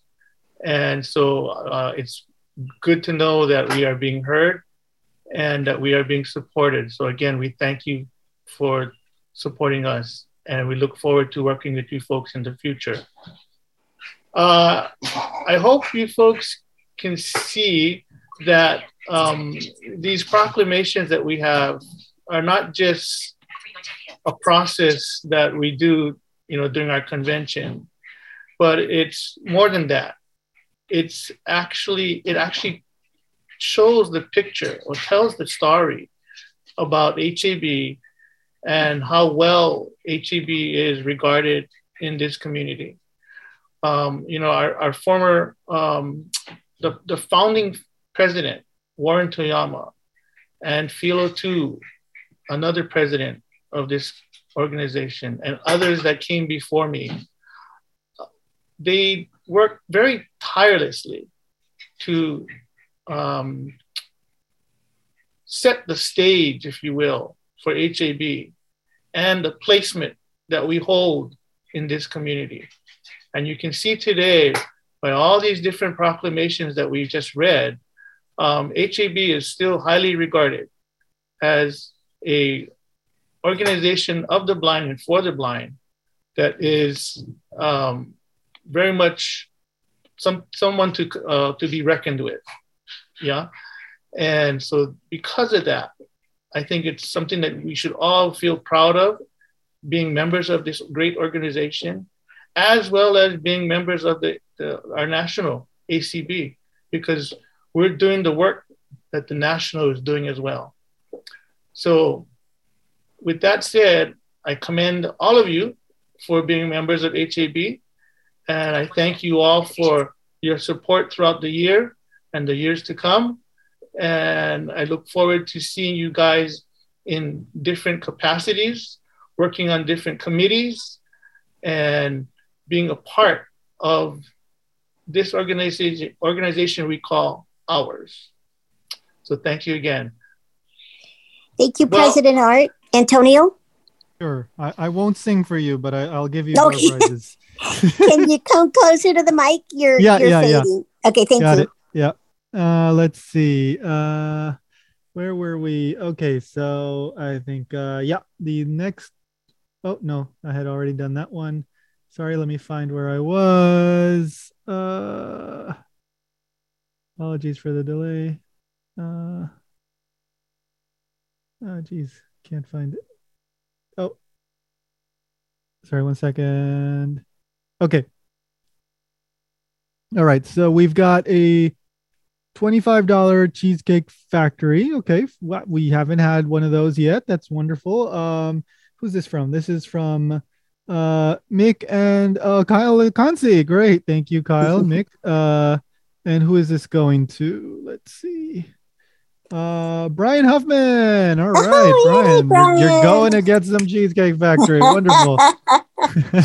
No diet that day. I don't know if you guys are doing anything like that, but Cheesecake Factory. That's just a fun day. Don't worry about the calories. Yeah, better not. Yeah. Can't be on a diet. Okay, one more? Yeah, sure. Why not? Okay. Let's see. $25 Amazon gift card, and this is from Sharon Ige. Thank you so much, Sharon. Who's this going to? Me. Antonio Vega. Okay. Okay. Antonio, thank you, awesome. Sharon. Yay. Thank you. All Antonio, right. let me ask you, how many door prizes do you We've have got left? 10 left. Wow. You know why? Because I think this is the last break until the end of the session, the end of the convention at 4:30. So maybe what if you do? I'm sorry. How many do you have left? 10. 10. What if you do 5 now, and then Art 5. could tell you when to do the last 5? How's that? I'll go through these 5 then. Okay, so you got a minute. Number 31. All right. So let's see. I Heart You glass. Pendant. Okay, so it's a glass pendant. Says I Heart You. And this is from Dustin, Ebisu, and Kyle Eno. Okay, and this is gonna go to Deborah Brayman. All right. Okay, so got another one here, $20 Walmart gift card, and this is from Ranette Nakaima. Yeah, we had second one from Ranette, I believe, and this is going to Ron Flormata. Hey, Ron. Wonderful, congrats. Okay, so we've got winner number 33 coming up. This is a $40 Safeway gift card. Wow, that's a nice one. Norman Ota is the generous person. And who is this going to but Miles Tamashiro? Miles. Congrats, Miles. All right, number 34. We've got a $50 Amazon gift card, which is from Ron and Beth Flormata. Again, a $15 Amazon gift card. So $15 is going to Yuki Tamura. Yuki Tamura. Congratulations, Yuki. Okay, and I think we've got, number 35. I guess that'll be our 5. And then this is another one of the glass pendants. I'm sure it's lovely. And this is again from Dustin Ebisu and Kyle Eno. And this one is going to Cynthia Hirakawa. All right. Wonderful. Thank you. Yep. Thank you. Thank you, Yep. Antonio. Okay, if we can bring back our president, President Art, you're going to continue with the awards ceremony. Normally, this is the portion that I save for a little bit later, but I thought this year I would kind of, toss it up a little bit because we've been using the same format for I don't know how long. And so I thought, we'll make it a little interesting for you guys. So I kind of rearranged some things here. So this is where HAB would like to recognize some of its partners and some of the folks in the community or agencies and businesses that we like to support and show that we are in support of them and we want to do what we can to help them to further the assistance of the blind in Hawaii. So with that said, for the Library of the Blind and Print Disabled, the Hawaii Association of the Blind would like to donate $5,000 to you folks for your purposes and needs towards helping the blind. Can I get Baron? Hi, Art. Thank you so much. Oh my gosh, that's such a generous donation and we really appreciate it. I know Matt Brown is here somewhere. Maybe he's having some difficulties, but on behalf of new manager, Matt Brown, and State Librarian Stacy Aldrich, I accept your generous donation. As always, we appreciate everything and all the support you've given to the Library for the Blind and Print Disabled. And we are in awe of all the support you give to other programs and agencies that help individuals with vision disabilities. So again, Art and HAB, thank you so much. Most welcome. And Matt is here, Art. Matt is here. Okay, Matt, you wish to say a couple of words here? Yeah, Art, my apologies for the technical difficulties on this end, but I'm just going to echo what Baron has to say and express thanks to HAB for this most generous gift, but also for the truly inspirational experience that this convention has offered today. I am absolutely brand new to the Library for the Blind and Print Disabled, and you have given me just such a wonderful, inspirational introduction today. And I know I've got big shoes to fill with Baron going over to the State Library, but I look forward to working with all of you and to doing all that we can to continue the provision of great services to the community. So thank you again for this most generous gift. You're so welcome, Matthew and Baron. And of course, if there's anything we can do, Matthew, to help you ease into those big shoes, just let us know and we will be glad to do so. Art, thank you so much. All righty, thank you. Our next one is to, of course, the State Agency for the Blind, Ho'opono Center. And we've been helping them for many years, I think, and I think it's just the wonderful thing to do because without our own branch, blind branch called Ho'opono, I'm not sure how many of us would be receiving the kind of help, training, assistance that we all had either gone through or need. And as we heard earlier today, has been giving to the community. So with that said, I would like to, and the HAB would like to donate $5,000 also to Ho'opono. And Leah, if you would like, you can have a few words. Thank you, Art. Wow, year after year, the HAB is so generous to us, to our consumers. I'm honored. I feel privileged to receive this. Thank you so much. And, together we will continue to travel through the barriers and to help others travel through the barriers as well. Thank you. And you are welcome. And we're glad to be there for you folks and look forward to working with you in the future. Next up, of course, we cannot forget, just cannot. It's so important that we remember them and we support them. So this is why we do it every year. And that is to support Hawaii's DOE and their very special TVIs that work with our keiki day in and day out throughout the year, helping them to cope with their blindness and helping them to learn the kind of skills that they need to be successful in the world that we live in today. So with that said, to the Honolulu district, HAB would like to donate $1,500. And I think Amy is going to receive for all of these. So let me just go through all of them first, and then I'll bring Amy up. For the Oahu district, again, we'd like to give $1,500. For the Leeward district, also $1,500.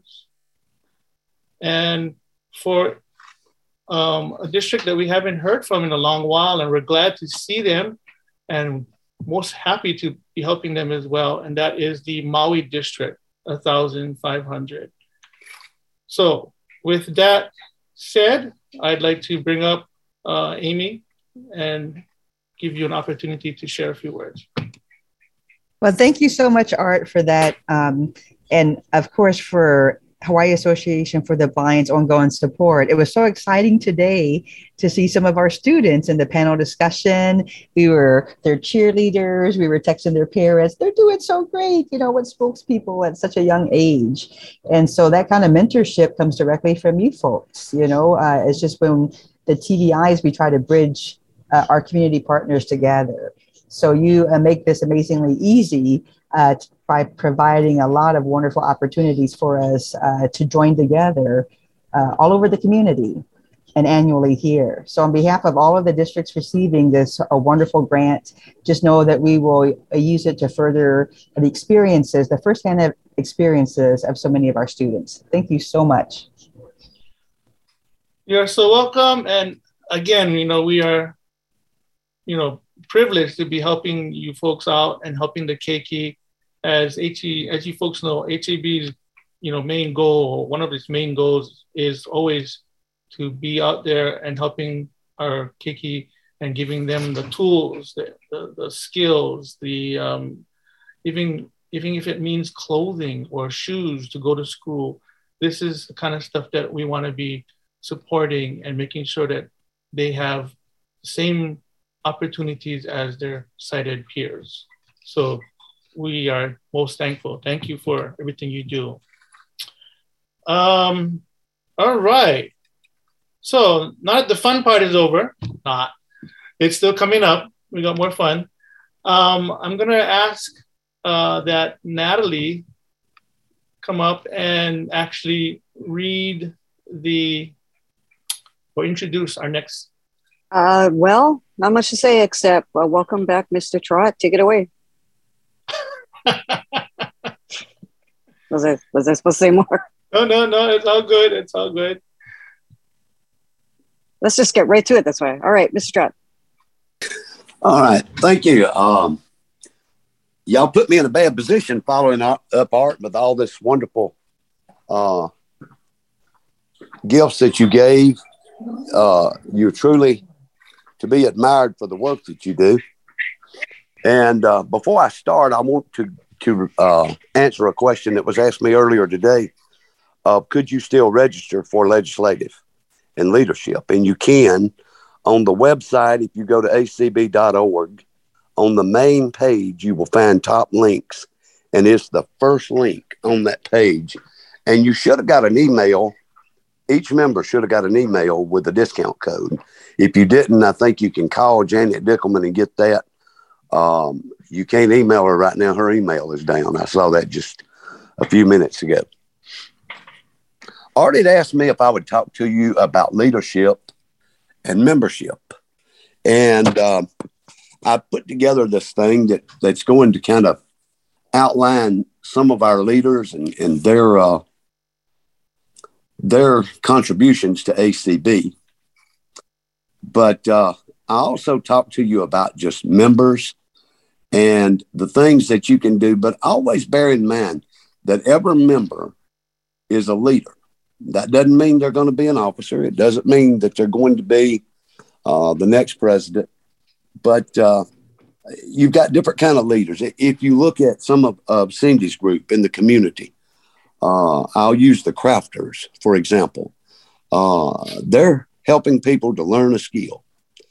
And it takes their leadership and their ability to instruct who bring people together on working toward a common goal. And that's all it's all about. Remember, when you join an organization, though, no man is an island. No one is an island. And basically what we're saying there is that you can't do it by yourself. And that's why we form an organization of any kind. You form an organization of any kind to get something done in your community, for example. In our case, with the American Council of the Blind, we do a lot of advocacy work, and that's what's important to us, because it helps us to help other people get the things that we didn't have. For example, when I was in college, I learned how to advocate because I needed a Braille writer. Most of you know that I can read printed material, but I was a Braille student. And so when I went into college, I didn't have any way to, Braille writers were furnished for students at the School for the Blind where I went. And so I was in a new world with needing to take notes and needing to learn to be an adult. And here it is, back then a Braille writer was $300, I think. And I couldn't even get them to buy me a Braille writer because I could read and write print. So I advocated and eventually won with some help of some people. And that made me, my wife got me to attend a meeting of the Alabama Council of the Blind back in 1976. So, I've been around for 40 something years now.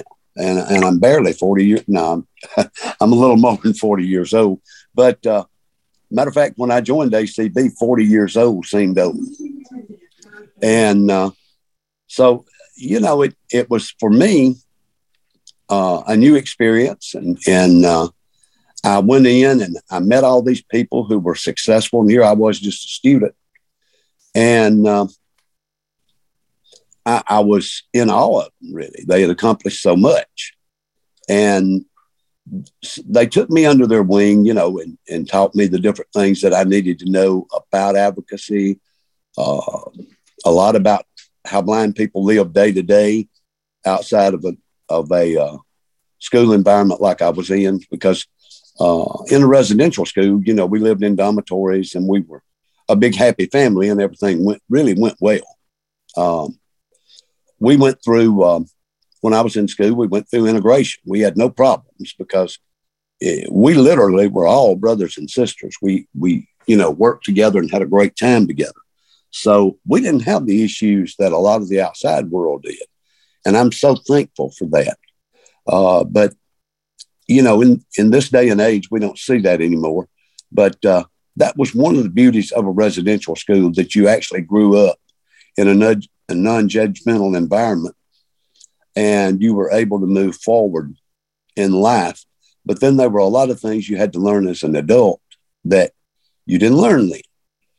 And one of the things I learned, and as a member, this is where you need to really stand up if you don't do it and take part. You're always going to have that one person in the room that's quiet and doesn't really say a whole lot. Get to know that person because they're the one that can help you a lot of times, and you don't know it. And the only way you know it is to draw them out. And you just go back there and you sit down with them after the meeting or before the meeting and talk to them and get their input, because input's important. As a leader, it's not about what I think. It's the organization, the organizational goals that we have. And don't let negative outside events control your life. I'm going to tell you a story about my favorite motivator, a guy by the name of Zig Ziglar. And Zig Ziglar's dead now. But he told this story, and it really hit home to me. There was a man going to work one morning, and someone ran a red light in front of him. Well, he cussed and fussed at this guy. He went on to work. He told all of his coworkers. He cussed and fussed. This guy had run the red light. That night, he went home to dinner, and he was cussing and fussing and telling his wife about it. So what happened is the guy who ran the red light never met the man, but he controlled his life for a full day. And that was because he let a negative influence, control what he was doing. So, we want to be positive in what we do, and we're not going to be up and at them every day, but we do want to be positive on what we're doing. And one of the things you can do to get involved in leadership at the national level is go through the Leadership Institute, the Burrell Colley Leadership Institute. They named it after Burrell. Burrell was a really big fan of it, and he brought it along. I think Donna Brown is the one in charge of the Leadership Institute now. So that'll give you an opportunity to learn a little bit about leadership that you can carry home to your affiliate or that you might bring to a national level. Serving on committees is very important, because as a member, you have input. A lot of these committees gives you a broader level of being able to have input into what's going on. And who knows, your idea might be the next big idea that guides your organization or your national organization forward. NIB, the National Industries for the Blind, decided that it would be good for people to learn leadership skills. And they're one of the people that brought things in that you don't think about. They have a thing called Leaders at All Levels. And what they do is they come in, and everybody from the guy that runs the push broom to the supervisors go through their leadership training to learn. It's a 2 or 3 day seminar, and you learn some of the skill sets that you need to be effective as a leader, because they realize that you've got line leaders that keep the lines moving. You've got so many different groups that somebody is going to take over and run. You want to get into your groups, your local groups.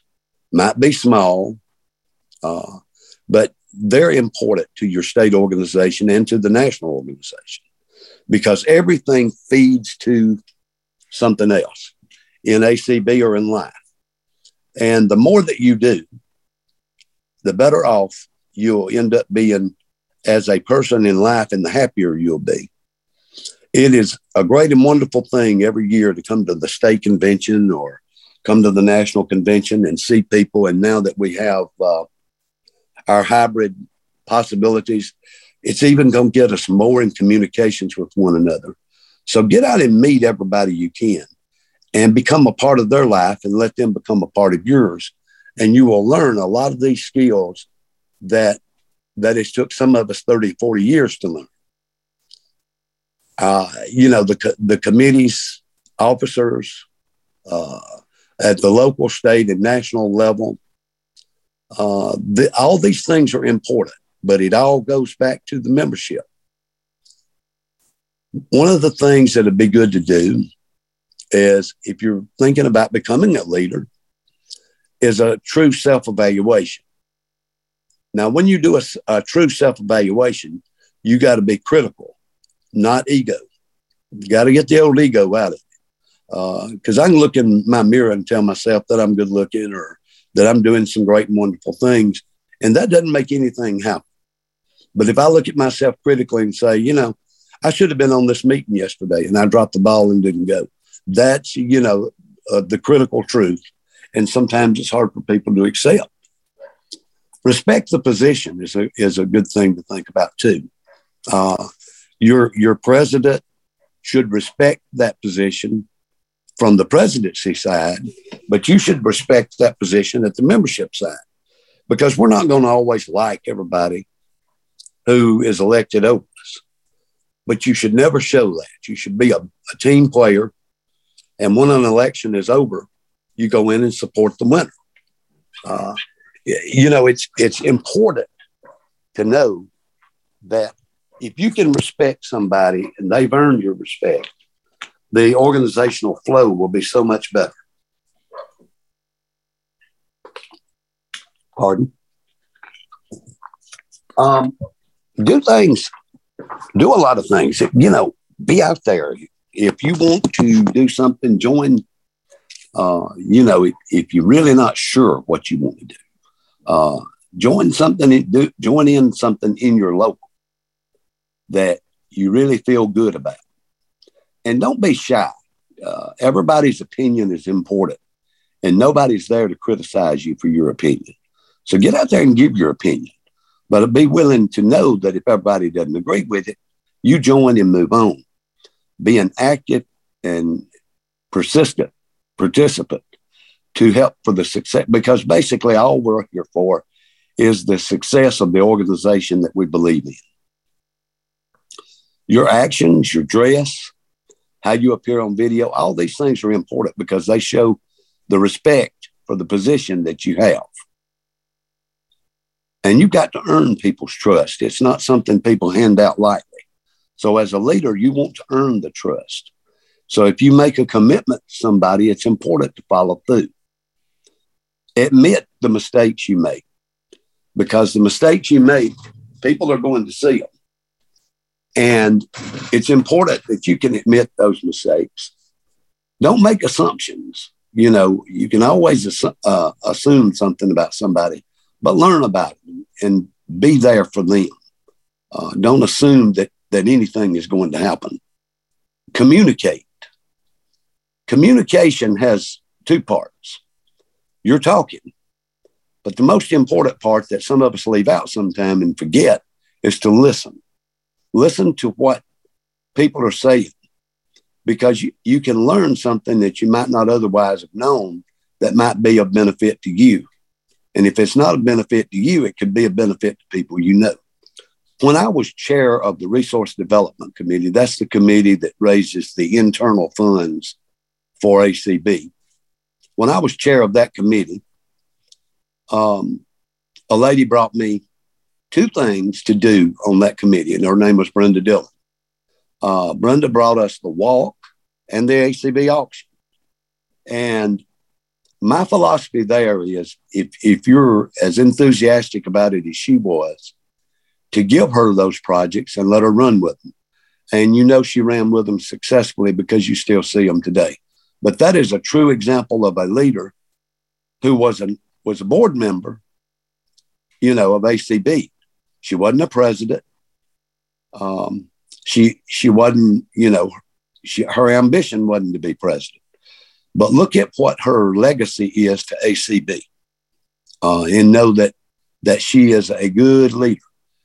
We're going to talk a little bit now about, we're in the 21st century, and I like to talk about leadership style. And in the 21st century, so far, we've had 5 presidents and 3 executive directors. And I'd like to talk to you just a little bit about how each of these presidents affected ACB to bring us to where we are today. First of all, coming into the 21st century was Paul Edwards.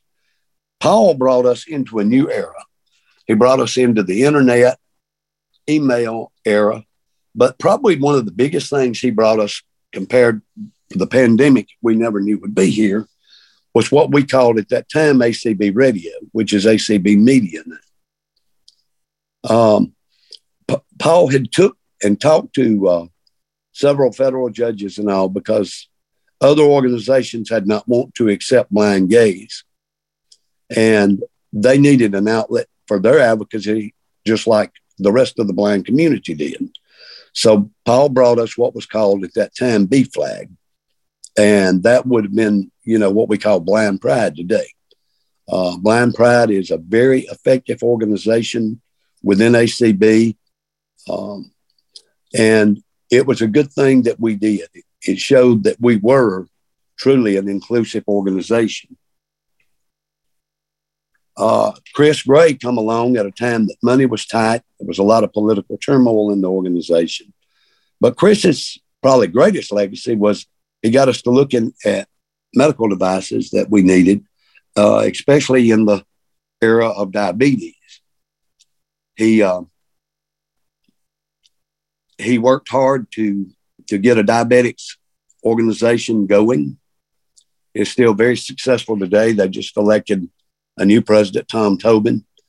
And a lot of what they do is working on one of the biggest diseases that affect blind people. Because chances are, if you're a diabetic at some point, you're going to lose some or all of your vision. Unfortunately, there's not a lot of accessible devices out there. And Chris started us in that direction, and we've been working on it ever since then. During that time, we hired Executive Director Melanie Bronson.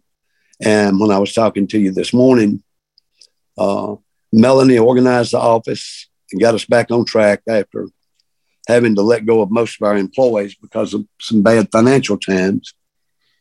And she started work on the Marrakesh Treaty, which I talked to you about this morning, so I won't go back in detail on it.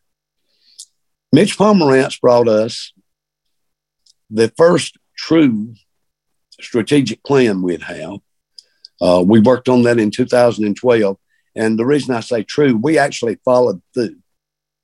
There were 7 parts of that, and we had 5 teams that worked on each part of that strategic plan to help guide ACB into the future. One of the problems we had between the Chris Gray and Mitch Pomerantz administration was a lack of money. And we knew we could not continue to survive with negative budgets of around $250,000 to $500,000. They helped move us forward to get out of that. And really, they're to be commended for that, because we shouldn't have survived as well as we did. And it was in large part to their leadership. Kim Charlson was the first woman president of ACB. But her and Mitch worked together to get us known as part of the World Blind Union. They're still both working there. I think Mitch is finally retired, but they both are still working with the World Blind Union today. And so we get guests from around the world, and we have input into things that go on in other countries. Now, Kim started the heaviest work on the audio description program. And she appointed a guy who was one of her vice presidents, a guy by the name of Dan Spoon, to head that committee. And Dan took off with it.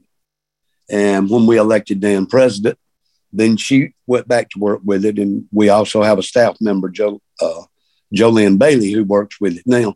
So that brought us world recognition as far as descriptive video. Dan is a guy who wants everything laid out in our 9 goals and that kind of thing. And he brought that organization from Siemens, where he worked, into ACB. And he's helped us have the areas that we want to work, and he's kind of streamlined our committees where they're actually working now, and people have an opportunity to have input, through the committee level. And then it's brought to the steering committees for the day-to-day work of ACB to be done.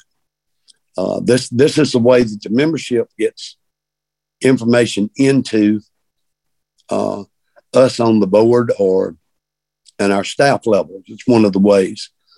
We look at our committee work, and they're our experts. So each one of these people in their own way, and Dan has brought us now more into the electronic age.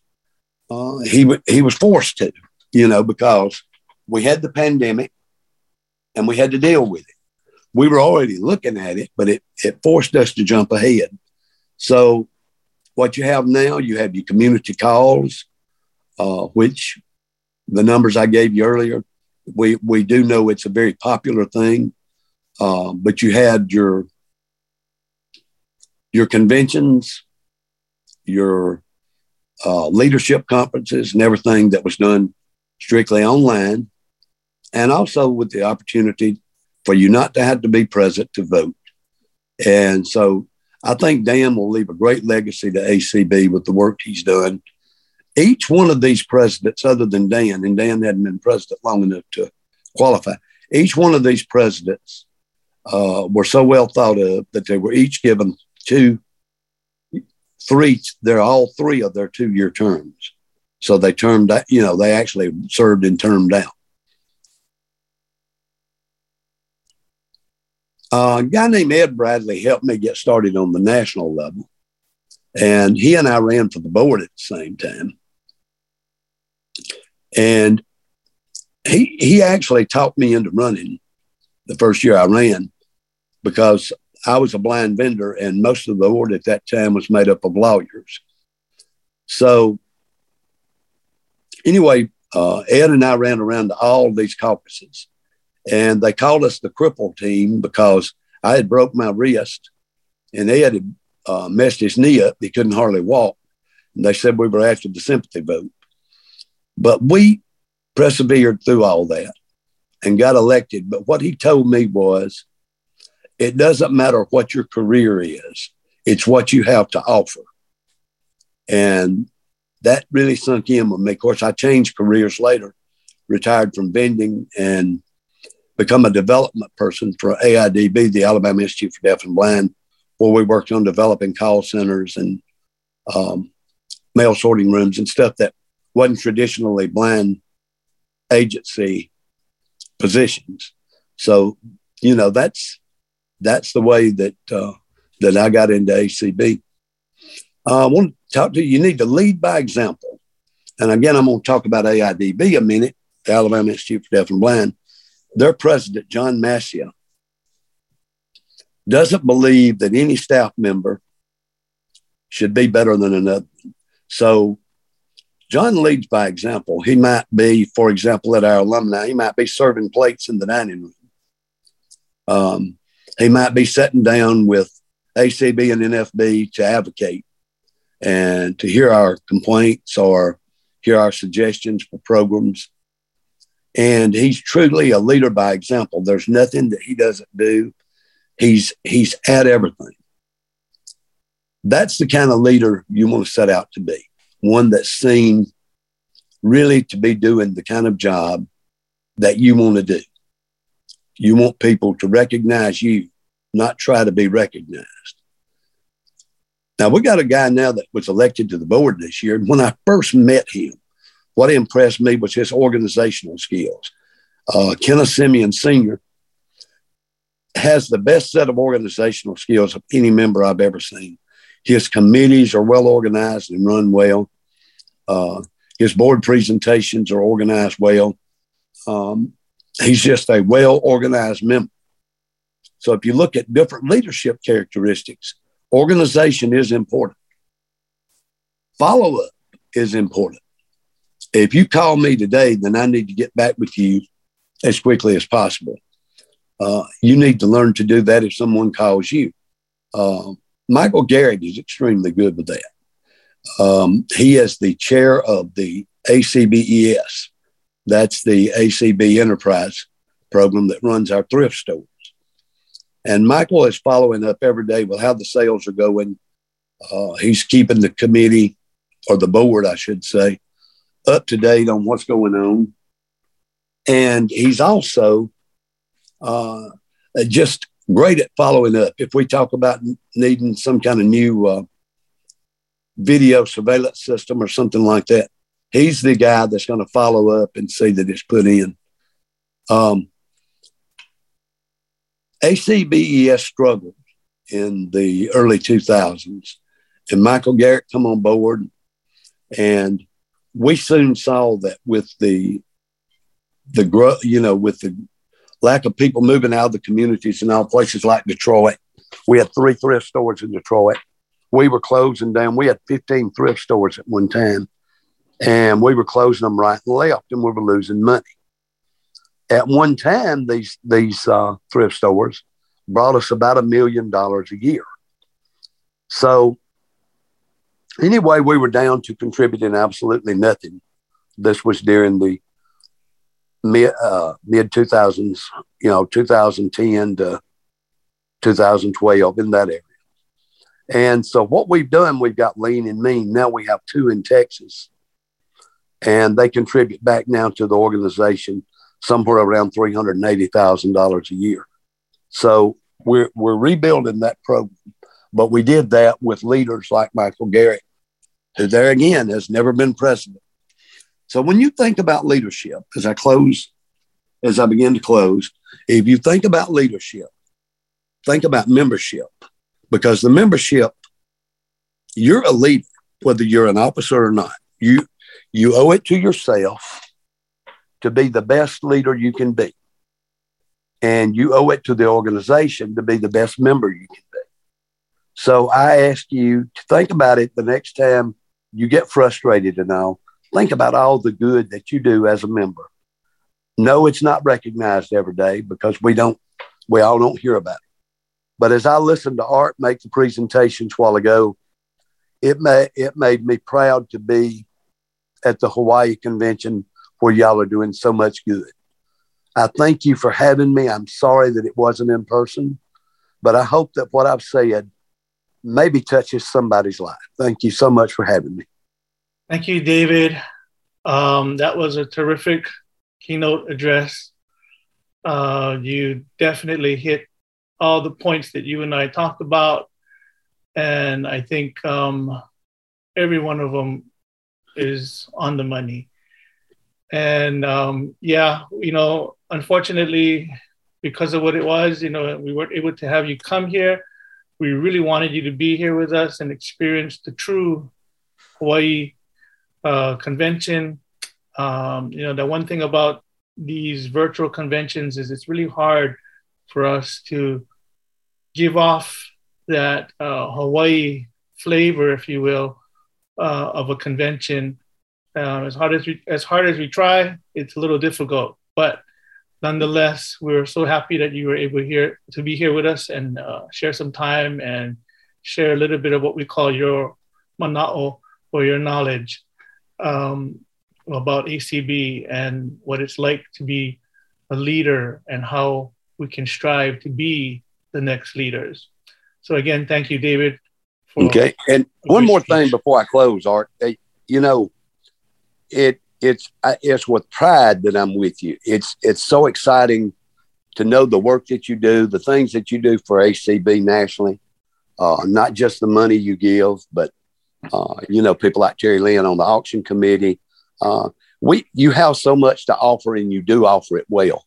So, on behalf of ACB, I want to thank you for being a great, great state affiliate. And thank y'all again for having me. Thank you very much. And that is so true. Sometimes as a president, I may not make that clear enough to everybody, but you know, HAB does have a number of great members, and each and one of you do share your part in making HAB the way it is or how we are. And if it wasn't for your participation and your doing, you know, it would be very hard for us to do all the things that we do. So if I have not made that clear enough to you folks in the past, let me make that clear right now. I do appreciate it. HAB appreciates it. ACB appreciates it. So kudos to you, and let's continue doing what we do. So with that said, I'd like to move on to our next portion of the convention. Hang in there with me, folks. We're coming to the close. Then that is our next award. And this is our HAB Cited Volunteer Award. This is now about the third, I think, or fourth year that we've been doing this. It started off with an inspiration that came from Saja Koirala, and when she was on the committee. And from that day forward, we've been having this. So if I could, I'd like to get Mona to read that award before I give you the name of the person that will be receiving it. The Evans H. Smith Award, the Cited Volunteer Award, is presented for all your various activities that was dedicated to HAB. And this will go to Beth Formata. Let me just add a little to that, because I think we should. You know, again, it started out with Saja some years ago, and the idea was for us to recognize our cited members who volunteer tirelessly to helping our organization, their organization, and ours to make sure that, again, we are able to do what we do. Because obviously, you know, there are certain things that we just, as blind individuals, will need a little help with. And so we're going to always need that added volunteer help. And so this is where that award came from. And as Mona had indicated, this year's award is going to go to Beth Formata. So Beth, would you like to say a few words? Oh, hi. This is Beth, and thank you for the award. It's really unexpected. Personally, to me, when you do volunteer work, you shouldn't expect anything. I mean, it's just how I do what I need to do, and I don't expect any recognition, honestly. So this award is unexpected, and I'm grateful for the award. I accept with humility as I leave my position as treasurer and pass the baton to Jody. I know she's going to do a great job. Thank you. Welcome, Beth. And yes, thank you for all your service as our past treasurer. And but do know that this does not mean that you are going to leave us. We are going to find ways to keep you busy. So thank you again. Okay, as I move on then with the next award, as we have done in the past, we have given out our most, I guess, important award that HAB has, and that is the Eva Smythe Award. And this award goes to an individual who is and has shown true dedication to not just the blind, but to the organization, who has demonstrated that, you know, blindness is not a barrier, and that we as blind individuals can and do just about anything we set our minds to. And so this was something that was set up years ago by Warren Toyama and the earlier administration. And we just continue to do this whenever that kind of individual within our organization or community has done or shown this kind of characteristic. So if Mona, if you would, can you read the plaque? Okay, so the Eva Smythe Award will go to this person for distinguished contribution to the welfare and well-being of the blind people of Hawaii. This will be presented by the Hawaii Association of the Blind, March 5th, 2022. And Art will present it to... Thank you. So again, folks, you know, I really am proud to give this award to this individual. She has shown over the years great growth. And when she first came into the organization, she was pretty shy, pretty insecure of herself, and had a lot to learn. And again, over the years, I've known her for, I don't know, maybe 20 years now or so. She has really, like I said, really shown a great improvement, and she's very dedicated to this organization that we call HAB. So with that said, I'd like to present this award to Natalie Barrett. Natalie? Wow, I've been rehearsing what to say, and I don't know, I don't really know what to say. But first, congratulations, Saja, Beth, you guys definitely deserve it. Not to copy what Beth said, but I do what I do for the organization, not for any recognition. And while I know I have room for improvement, it just, something like this just makes me even more fired up to make 2022 and beyond even better for our organization. So thank you very much. Well, again, welcome to you and everybody else who has received awards today. Just know that HAB gives these awards out not just because we're looking for something to do and make up time for our convention, but because you folks are worthy of it and deserving of it. And it's, a way for us to show our thank you for all that you do for the organization. I would also like to give thanks to our ACB guest, David Trott, and our keynote speaker for the day. In speaking with him over the course of the last few weeks in preparation for our convention, I was able to get to know him. We had some nice talks, and he's very encouraging and supportive of ACB as well as HAB. And that really makes me feel good as the president of our own organization.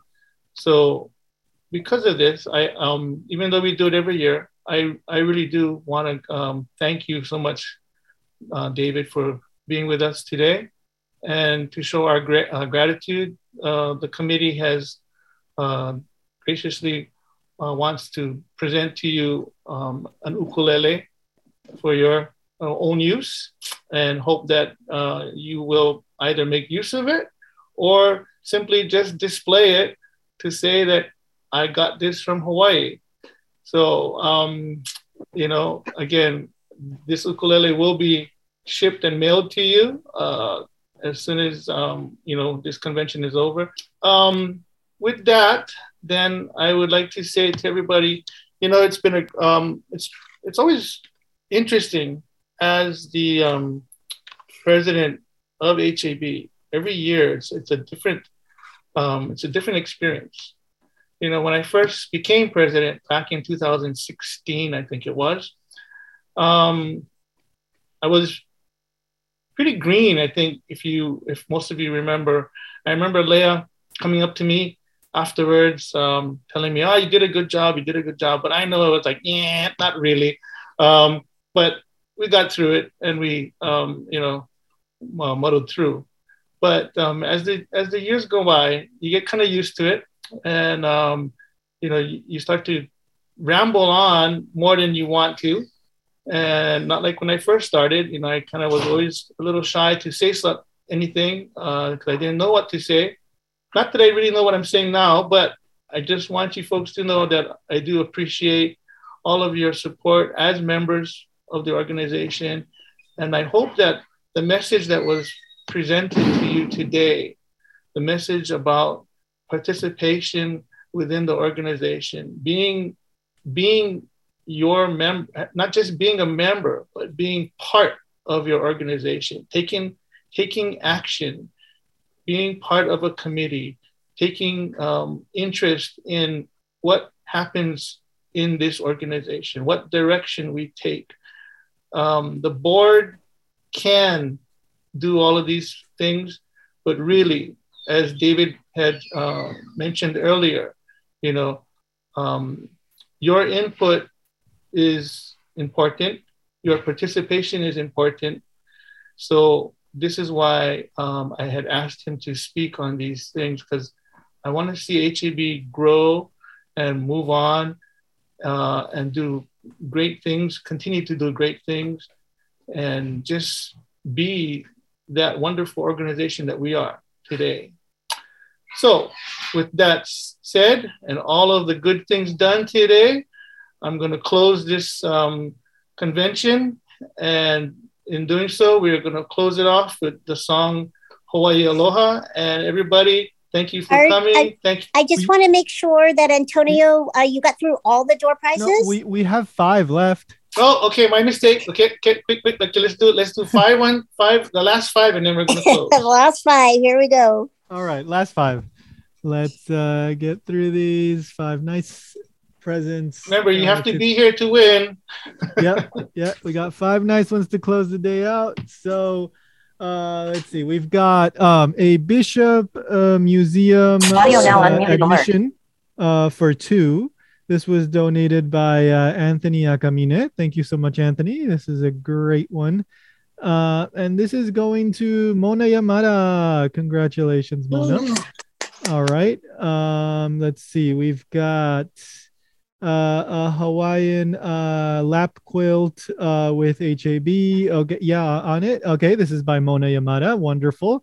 Great. And this is going to Natalie Barrett. Congratulations. You're getting one of Mona's quilts. That's wonderful. We've got 3 more. Okay, so next up, we've got a gift card. This is a $25 Subway gift card donated from Jim and Vicky Kennedy. This is going to Mr. Don Thompson. Congratulations, Don. You're getting a $25 Subway gift card. Let's see. We've got 2 more gift cards. Yep. Okay, we've got a Zippy's gift card for $20. And this was donated by Jody Canberra. Jody Canberra. Thank you so much, Jody. And this $20 Zippy gift card is going to Robert Hanawahine Aoyang. Robert, congratulations. And the last one, we've got a Starbucks gift card for $20 from, not anonymous. This one's from Brian Huffman. Brian and Amy Montal. Great. Okay, so thank you so much, Brian and Amy. And this one is going to Jody Asato. Congratulations, Jody. $20 Starbucks gift card.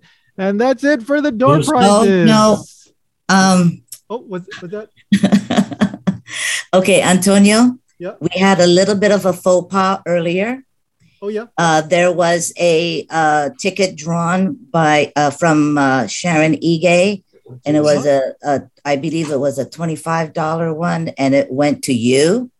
Oh, okay. And it is really meant for Kelly Choi. Oh, okay. All right. So we'll Kelly that. So that was I don't remember what number it was, but it was a $25 Amazon gift card. Alert. Okay. However, Antonio. Yes. There is another gift that was given by Roberta, and it is a very, very nice electronic magnifier. It's a rainbow magnifier, And that is going to you, Antonio. Oh, okay. All right. Okay. Well, all right. We got Sorry that sorted about out. Thank you. Thank you. Okay, that's it. Right. So with all of that said and done, folks. Before you close it, I'm sorry. It is a Ruby on-the-go handheld magnifier from. Oh, wow. Okay. Wonderful. Thank you. Yep. Thank you. Okay, so before we go, I would like to just say thank you to this year's convention committee. You guys did a wonderful job putting on this year's convention. I know, Roberta, this was your first time being the convention coordinator, and it was, hard work, but you did well. You did great. Everyone else in the committee, Natalie, Vicky, Antonio, Terry, Mona, everybody, if I'm missing your name, don't feel hurt. I just don't have a list in front of me. But all the readers that read for us, and all the people that participated in the planning of the program itself this year, Shirley, for helping us to put together the tribute to Londa, all of these things. It was a tremendous task to put this on.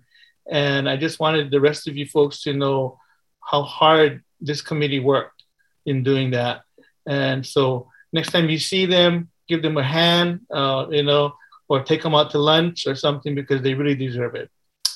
All right, gang, I'm done. I'm going to say good evening, good night, drive safely, don't get hurt, have a beer, enjoy yourself, and we're going to close it off with Hawaii Aloha.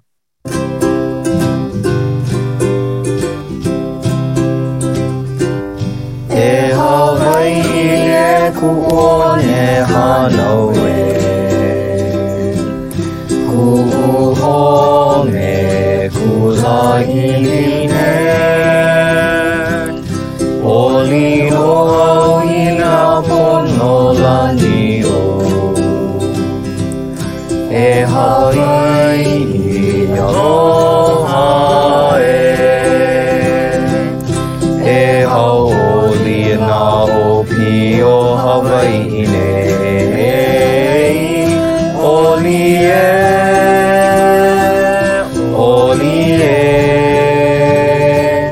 mai na ahe makani e pa mai nei, mau ke aloha no Hawaii.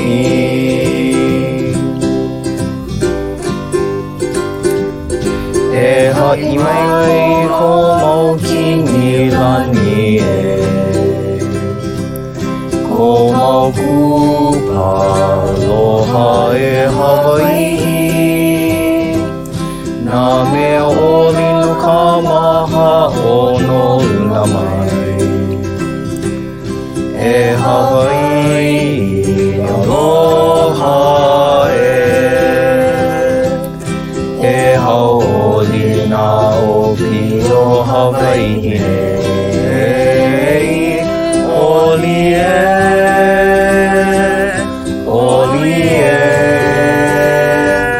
mai na ahe makani e pa mai nei, mau ke aloha no Hawaii.